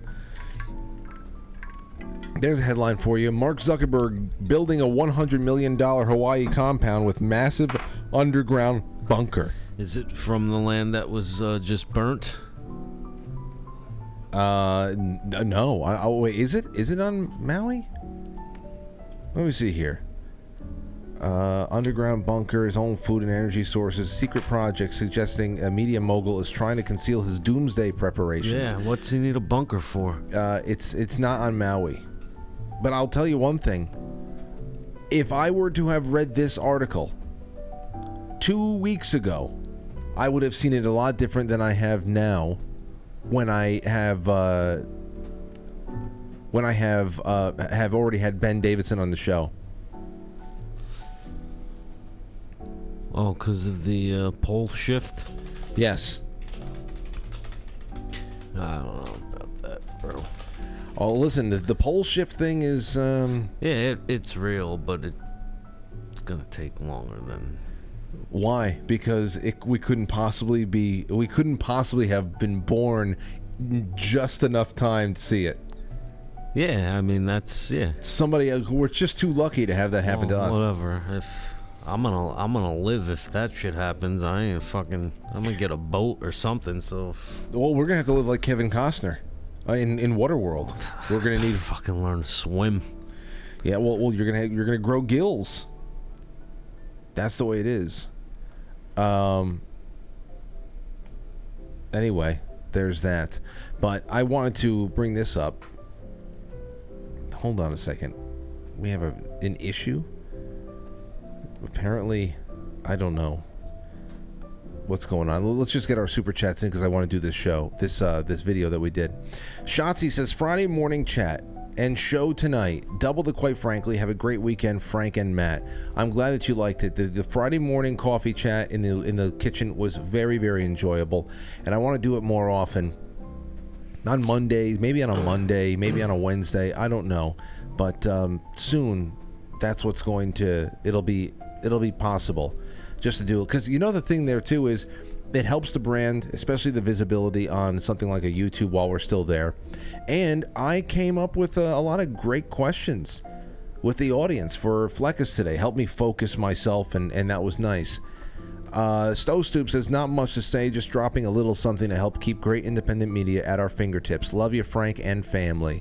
Thank you, Stowe Stoop. And, listen, I have all the names for the Godfather book. I have them all written out, and I didn't cut them. So, again, I'm sorry, and I will add Stowe Stoop, Dooku Dan, and Shotzi. I think Dooku Dan is the only one not in there. Everything else will be a duplicate. There's a couple of dozen people in the running for my Godfather book right there. I'm gonna have to do that on Monday. I'm sorry to keep pushing this back, but it only keeps the window open for participation. So, my bad. All right, let's go up on into Pilled. Let's see. NJSF, thank you so much. Joe M says Q says all systems down tonight. Q? He's back. There's a Q clock or something. JFK Jr. is gonna come back with Princess Diana. Q says that there's gonna be all systems. What does that mean? Down tonight? It means all systems go. But that means get your popcorn. But all systems go, and by go we mean go down. All systems go down tonight. Get your popcorn. Enjoy the show. Mick Dewey says, good day, mates. Good day. Doug625 says, hey, Frank, a few weeks ago you mentioned mocking pharma ads. You and Matt should do a mystery science theater. Yeah, we should do that. We should go and grab them. You guys used to do that. Yeah, I have a lot of those. I have to re-edit those for modern audiences because we said a lot of bad things during those movie rips. Yeah. Yeah. But yeah, we should do that. We could do that. I would love to. Like one Saturday night. Saturday night we can come here. To know in advance. Well, if we all, what I'm thinking is, if we come here and we watch a movie, maybe what we do is we get ourselves all mic'd up. We're not live, but we watch the movie, we sync the audio, we rip the movie, and then I will just edit it down so that it is just the best. It's just the best hits. So like a 2-hour movie, maybe we can get it down to about, I don't know, so that you can pick up on what the plot is, but it's only the best jokes. It's gonna be a lot of editing, bro. I mean, see, well, that's the reason why I'd rather edit it than really get in trouble if something bad slips out. And then of course we can save the really bad shit for, I don't know. Yeah, thank you, Doug, for that idea. We wanted to do movie rips. We haven't done one in many years, but I have many in the archive. Tempo 420, thank you. Boys Blanc says Merry Christmas. Thank you, Boys Blanc. I'm getting it wrong, but I'm sorry. Jesse 81138, thank you. Chai Possum, thank you. Tempo 420. River Pike, thank you. Says this one is for Witchy Poo. Secret Weapon says thanks, Frank. Glad Fleccas isn't mad at you. I never thought he was mad at me. I can see what he was doing, but after 2 years, you start wondering, did I do something wrong? Am I too racy for Fleccas? Can't be. Jesse again, thank you. Sean Joe, thank you. Hold on, there's a little bit left here. Flip City Magazine says, Frank, you are a top-notch broadcaster and always get fantastic guests for your anti-programming program. Thank you. And you know what? Thank you, Flip City. Flip City Magazine, the people over there, my good friends at Flip City, they've been on the affiliates page for a while. They featured me behind me. Here is my framed Flip City. Look. That's how much that means to me. That I was the centerfold in the April 2022. Oh, I forget when it was. It was for my birthday. It was the bikini. Yeah, they did I did a nude spread for them, and I mean spread. I pulled my butt apart, and I pulled my butt apart as my concho. And when I say spread, I mean spread. I pulled my butt cheeks apart, and I had I got the Flip City magazine over here, and I love everything that they do, and it's rare these days that you hold something physical in your hand that is just nice to flip through, has good humor, it is like against political correctness, and it is kind of like a callback to old magazine kind of operation. But they have great interviews with people like me, Jay Dyer. I gotta hook them up with more people if they want. They should. But go and check them out. They're on the they're a great gift for all occasions. They're on the affiliates page on quitefrankly.tv. Majesty says thank you so much. Jesse again. Sean Joe, thank you again. I'm all out of bubble gum. Just got a bronze tier subscription. Let's see. Miss Halston says 2 of my favorite podcasts of all time, making an epic episode. Love the positivity amongst the craziness. Thank you, Chai Possum and Sean Joe. And somebody told me that that Cave Toad, for some reason, is having a problem in the chat room, that he hasn't been there for a week, and that shouldn't be. So I'm going to go and take care of that. Sorry about that, Cave Toad. I don't know how that happened. But yes, are you ready for our thing for the night? Here's something I wanted to bring up, and because I wanted to bring it up last Friday because we were talking a little bit about Flight 370, Malaysia Flight 370, and because we were talking about high altitude, mid-air disaster type things and mysteries, I thought that this was a good one to bring up. Now, this is from the Fascinating, that's the Twitter account. It's called Fascinating, and I follow them. And it's a throwback to the time, that cockpit story, in 1990. You may know about it. If not, then you're going to know about it now. In 1990, the windshield of a British Airways flight 5390 came off at an altitude of 17,000 feet. This triggered a sudden decompression in the cockpit, resulting in the captain being partially ejected out of the craft at 17,000 feet, mind you, my friends. As luck would have it, Nigel Ogden, a flight attendant, was on his way into the cockpit at that moment. He managed to grab hold of the captain and maintain his grip for over 20 minutes, while the co-pilot attempted an urgent landing.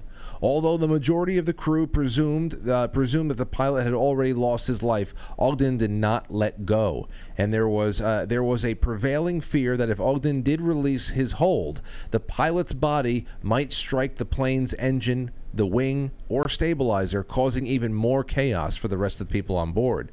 All Ogden knew was that the pilot was gradually slipping more and more out of the window, and his head was continuously being battered against the airplane's body. Finally, after a distressing 20-minute flight with a gaping window, the aircraft... Why is that funny? Because it's gaping? Yeah, stop. Sorry. Why? With a gaping window, the aircraft... Gaping hole? Yeah. Sorry. After a distressing 20-minute flight with a gaping window, the aircraft was safely brought down at Southampton Airport. In the course of events, Ogden suffered from frostbite on his face, damage to one of his eyes, and a dislocated shoulder. In a miraculous turn of events, the pilot survived the ordeal, although he had frostbite and multiple fractures on his arms and hands. The image is a recreation of the televised series Mayday. So this is a recreation right there. That's not what actually happened. Damn. But the guy was hanging out, and there you go. This is pretty much what it was like. They're holding on to his ankles as he's flapping around outside the... Looks like one of those things, for that the stores use. Yeah, the flappy people to sell the cars. Yeah. Yeah, I know, the noodle men. Noodle guys, yeah. Well, anyway, I sent this to Matt. I said, listen, Matt. I thought he actually, got sucked out, so I guess I misunderstood. But that's if you get sucked out or whatever. All right. Well, yeah. I was wanting to see what your tips would be to how to survive dangling from the cockpit of a commercial jet where you're just waiting there. But okay, so then Matt just said. So here's Matt's top five tips to survive getting sucked out of an airplane. So okay, there you go. Number 1 is let go and aim for the engine. So that's exactly what they wanted to avoid. But you would say I might as well just get chopped up. It's gonna be quicker than falling. Number 2, break your own neck. Less painful than breaking your whole body. Yeah. So when you hit the ground, all your bones will break, and you'll feel it for a second. I can just imagine if there was footage, like if there was some tragic footage of a situation where where you were sucked out of an airplane window and you are falling, and somebody might be on the ground saying, "What the hell is that?" And they take out their phone, and they're trailing. They're really focusing in on whatever the hell you are. They zoom in. They zoom into you in free fall, and they see you with your hands around your head trying to break your own neck on the way down so you don't have to feel it. I would love to see you in a death fall. That's hilarious. That is hilarious. These are things we have to shoot. We have to film this kind of stuff. I got to get Steve Mioscu down here. Number 3, land in a rolling. What? How to survive getting sucked out of an airplane. Number 3, land in a rolling motion.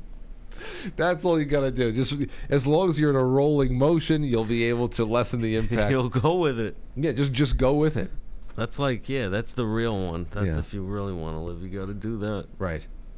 That's that. Okay, number 4, stop yourself from falling before you hit the ground. Just kind of like jump right at the last moment. Just lurch. And then number 5, if you're sucked out of an airplane, what do? Aim for San Francisco. The piles of human shit will cushion your landing. It just might. Very nice. I'm going to add this in with the Godfather giveaway. Now they're going to have 2 sets. Or maybe I'll make that a separate giveaway when we get that silver chain that comes in. All right. There you have it. Forward momentum. That's all you needed to do, ladies and gentlemen.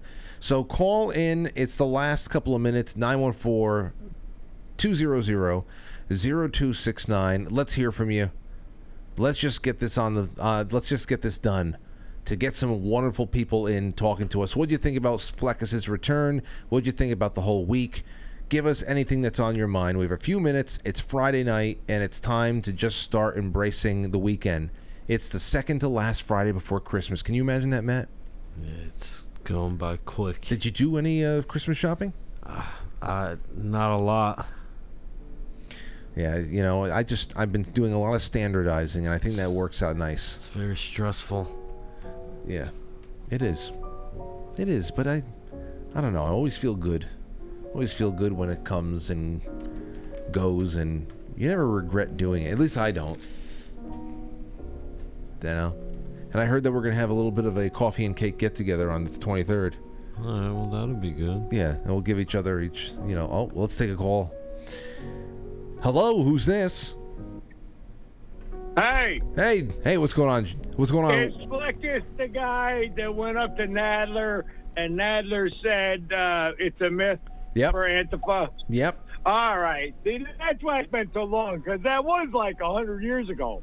Listen, right? Let's never forget. I wouldn't say 100 years ago, but you know what I mean. Never forget, though. Fleccas has. I mean, there's a comedy aspect to what he does, but it is very important on a sociological standpoint. He is part of a real sociology experiment there every time he went out, especially for a period of time when we were still trying to really gauge who we're up against.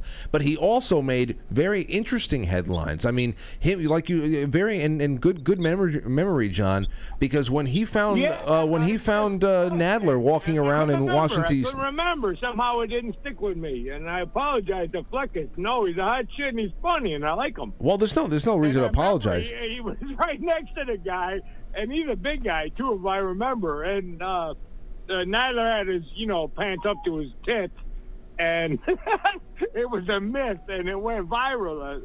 But this was like 16 or 17 or something, way back in the teens. It was. I think it was a little bit after that. Like he just said, he didn't start until about 2017. So we're probably at 18, 19, around there maybe. At the earliest, 18, 19. I don't know if that was a 2020 thing. It may not have been. I think it might have been.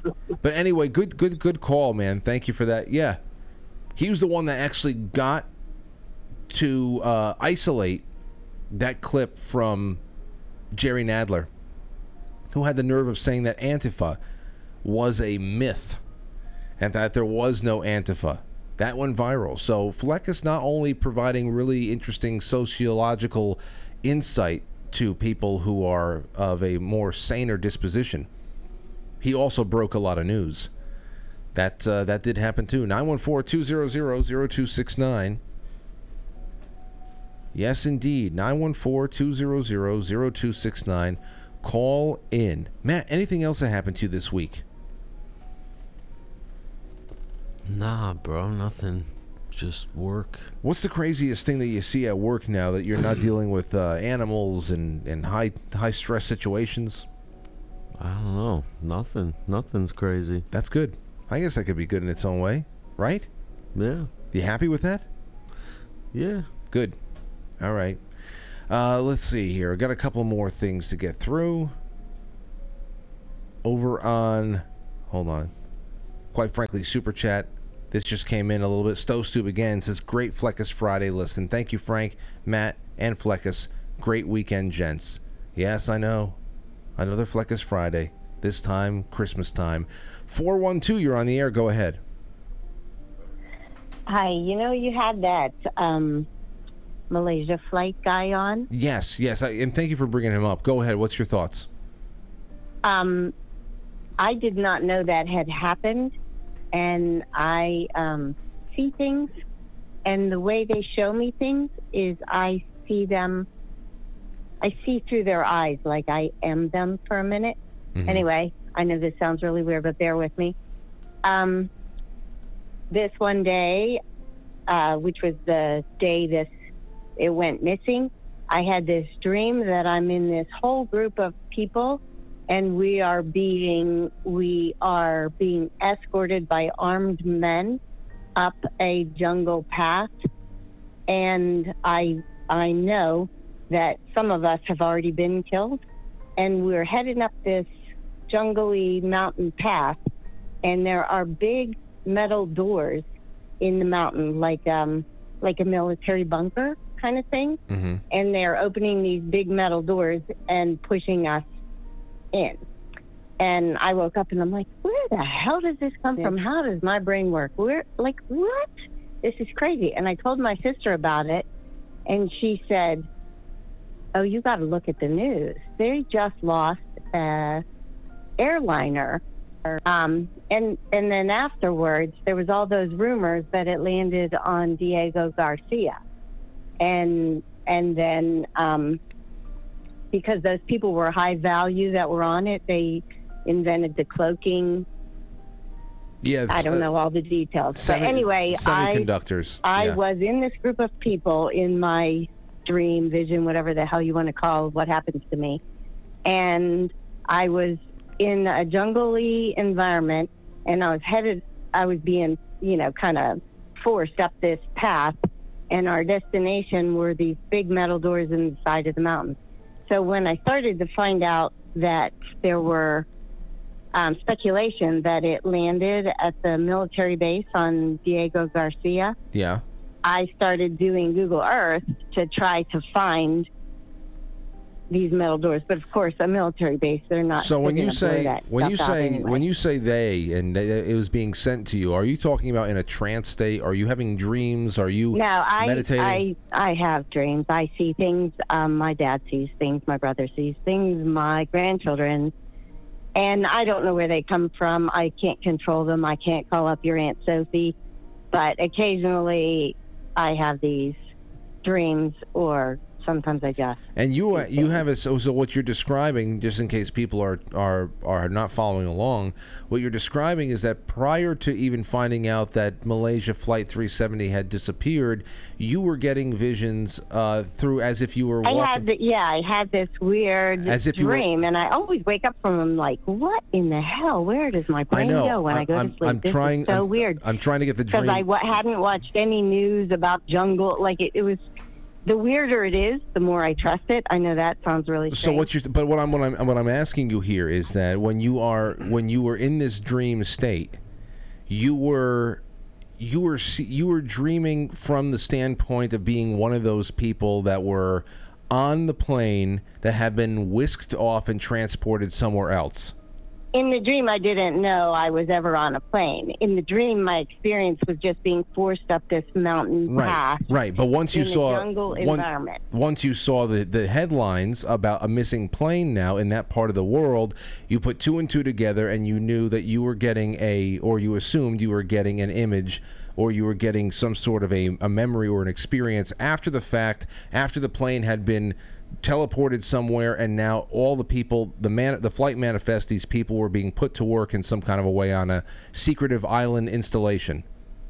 Yeah, as weird as I am, I'm more planted on the Earth. I don't think we were teleported. I think we were flown there intentionally to kidnap those cloaking device experts. Mm-hmm. But that's just my... And then my sister told me the plane was missing. So then I started looking in the area that the plane went down, and I found Diego Garcia. Right. And then Field McConnell started talking about, no, they droned the plane, and they landed them on Diego Garcia. And then I think they also said that other Malaysia plane that got shot down, that the bodies that they discovered on the ground had been dead for days. So that's gross. Well, this is you're talking about 17, right? I don't know. Yeah. Well, listen. A really enthralling call. If one was shot. Another Malaysian plane, the same. Yeah, I got you. Type. I got you. You know, you got to. Here's what you have to do. You have to keep watching what's going on with this situation, and I got to thank you for the call, because we're wrapping up in a second. But stay in touch with the show, because I'll tell you why. The last time that we had Ashton Forbes on, the first time, and the last time we had him on, that was the last Thursday. The next day, last Friday, is when we saw Kim.com came out and said, "Oh well, I consider this matter debunked." Since then, there is a debunking war that has started, where the person that Kim.com has pretty much washed his hands of this. For the last time I saw, I could be wrong. I haven't really paid attention, but Ashton is still at it. Because there's been several things that have really, in his eyes, disqualified the people who have come forward and tried to poo-poo this entire thing. And again, the biggest mysteries about 370 have not even, nobody's even really attempted to come close to explaining what happened there. So I still intend on bringing Ashton back in January to give us a full update on everything that happened since that last night before the supposed debunking happened. So the night that he had on with us, that was the night before that big thing happened with Kim.com saying, I consider this debunked. And now it's been revived. So I can't wait to have a nice follow-up to all of that stuff. Let's see. That's all I have for you tonight. Now, what I'm going to do is I'm going to get home and just get a little bit more work done and get all this up for you so that it can be available in its entirety on all of the affiliated platforms that this show is on. On YouTube tomorrow night, there's a few things we have set for publishing on the Rumble as well, but Rumble has all the full episodes there, and they have we are putting up our show clips there as well. But on YouTube, we are putting up all of the full interviews on YouTube. So over the weekend, you're going to get the full interview premiering with a live chat on Timothy Alberino. There's also going to be what's the other one that we had up there? Timothy Alberino. That's going to be a Saturday night. And then there is Ben Davidson is going to be up on Saturday as well. And then Stephen Jonathan and Timothy Gordon will be up, premiered with a live chat on YouTube on Sunday. So we are flooding the internet with Quite Frankly material. We're really trying to see what the grand vision of what we've been doing, or what we intend to do, is going to pay off as far as dividends and people finding the show and all that. So I thank you all for being here, for helping me create this nightly magic. And now we just take a little bit of time to breathe, reset. Maybe I'll go live some point over the weekend to have a cigar or a cup of coffee with you all. Matt, everybody loves you. Oh, thank you. I love everyone. He does. Equally. He does. He feels it. He feels all that love. And that's that. Thank you, Stowstube, who sent a whole sleeve of cookies in the gold pills. Thank you to Sean Joe again. To Jay Sem says Matt's the best. I don't think anybody is contesting that. So, and yeah, I'm gonna get it all done. That all done, and I'll talk to you all soon. You ready? That's all. Good night, everybody. Have a wonderful evening. Thank you so much to Fleccas for coming back. The weekend roundup is starting right now on quitefrankly.tv, pilled.net. So if you're watching the show and you still have nothing going on for a little while later, just keep the show on the tube there and walk around and clean your house. And we're going to give you some fun stuff to watch and to just fill in some space. Lighthearted fun. Christmas fun. All right? Bye-bye. I'll catch you on the flip side.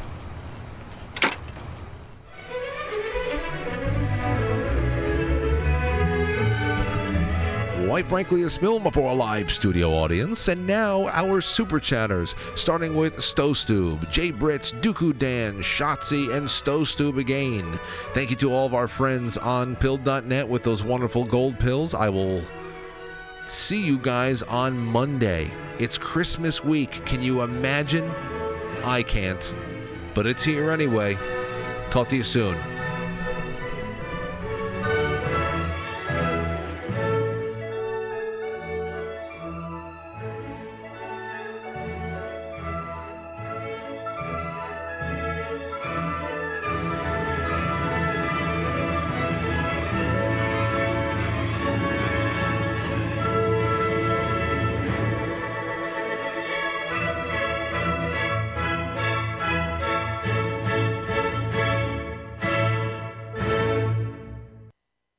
Okay, Chief, take him away.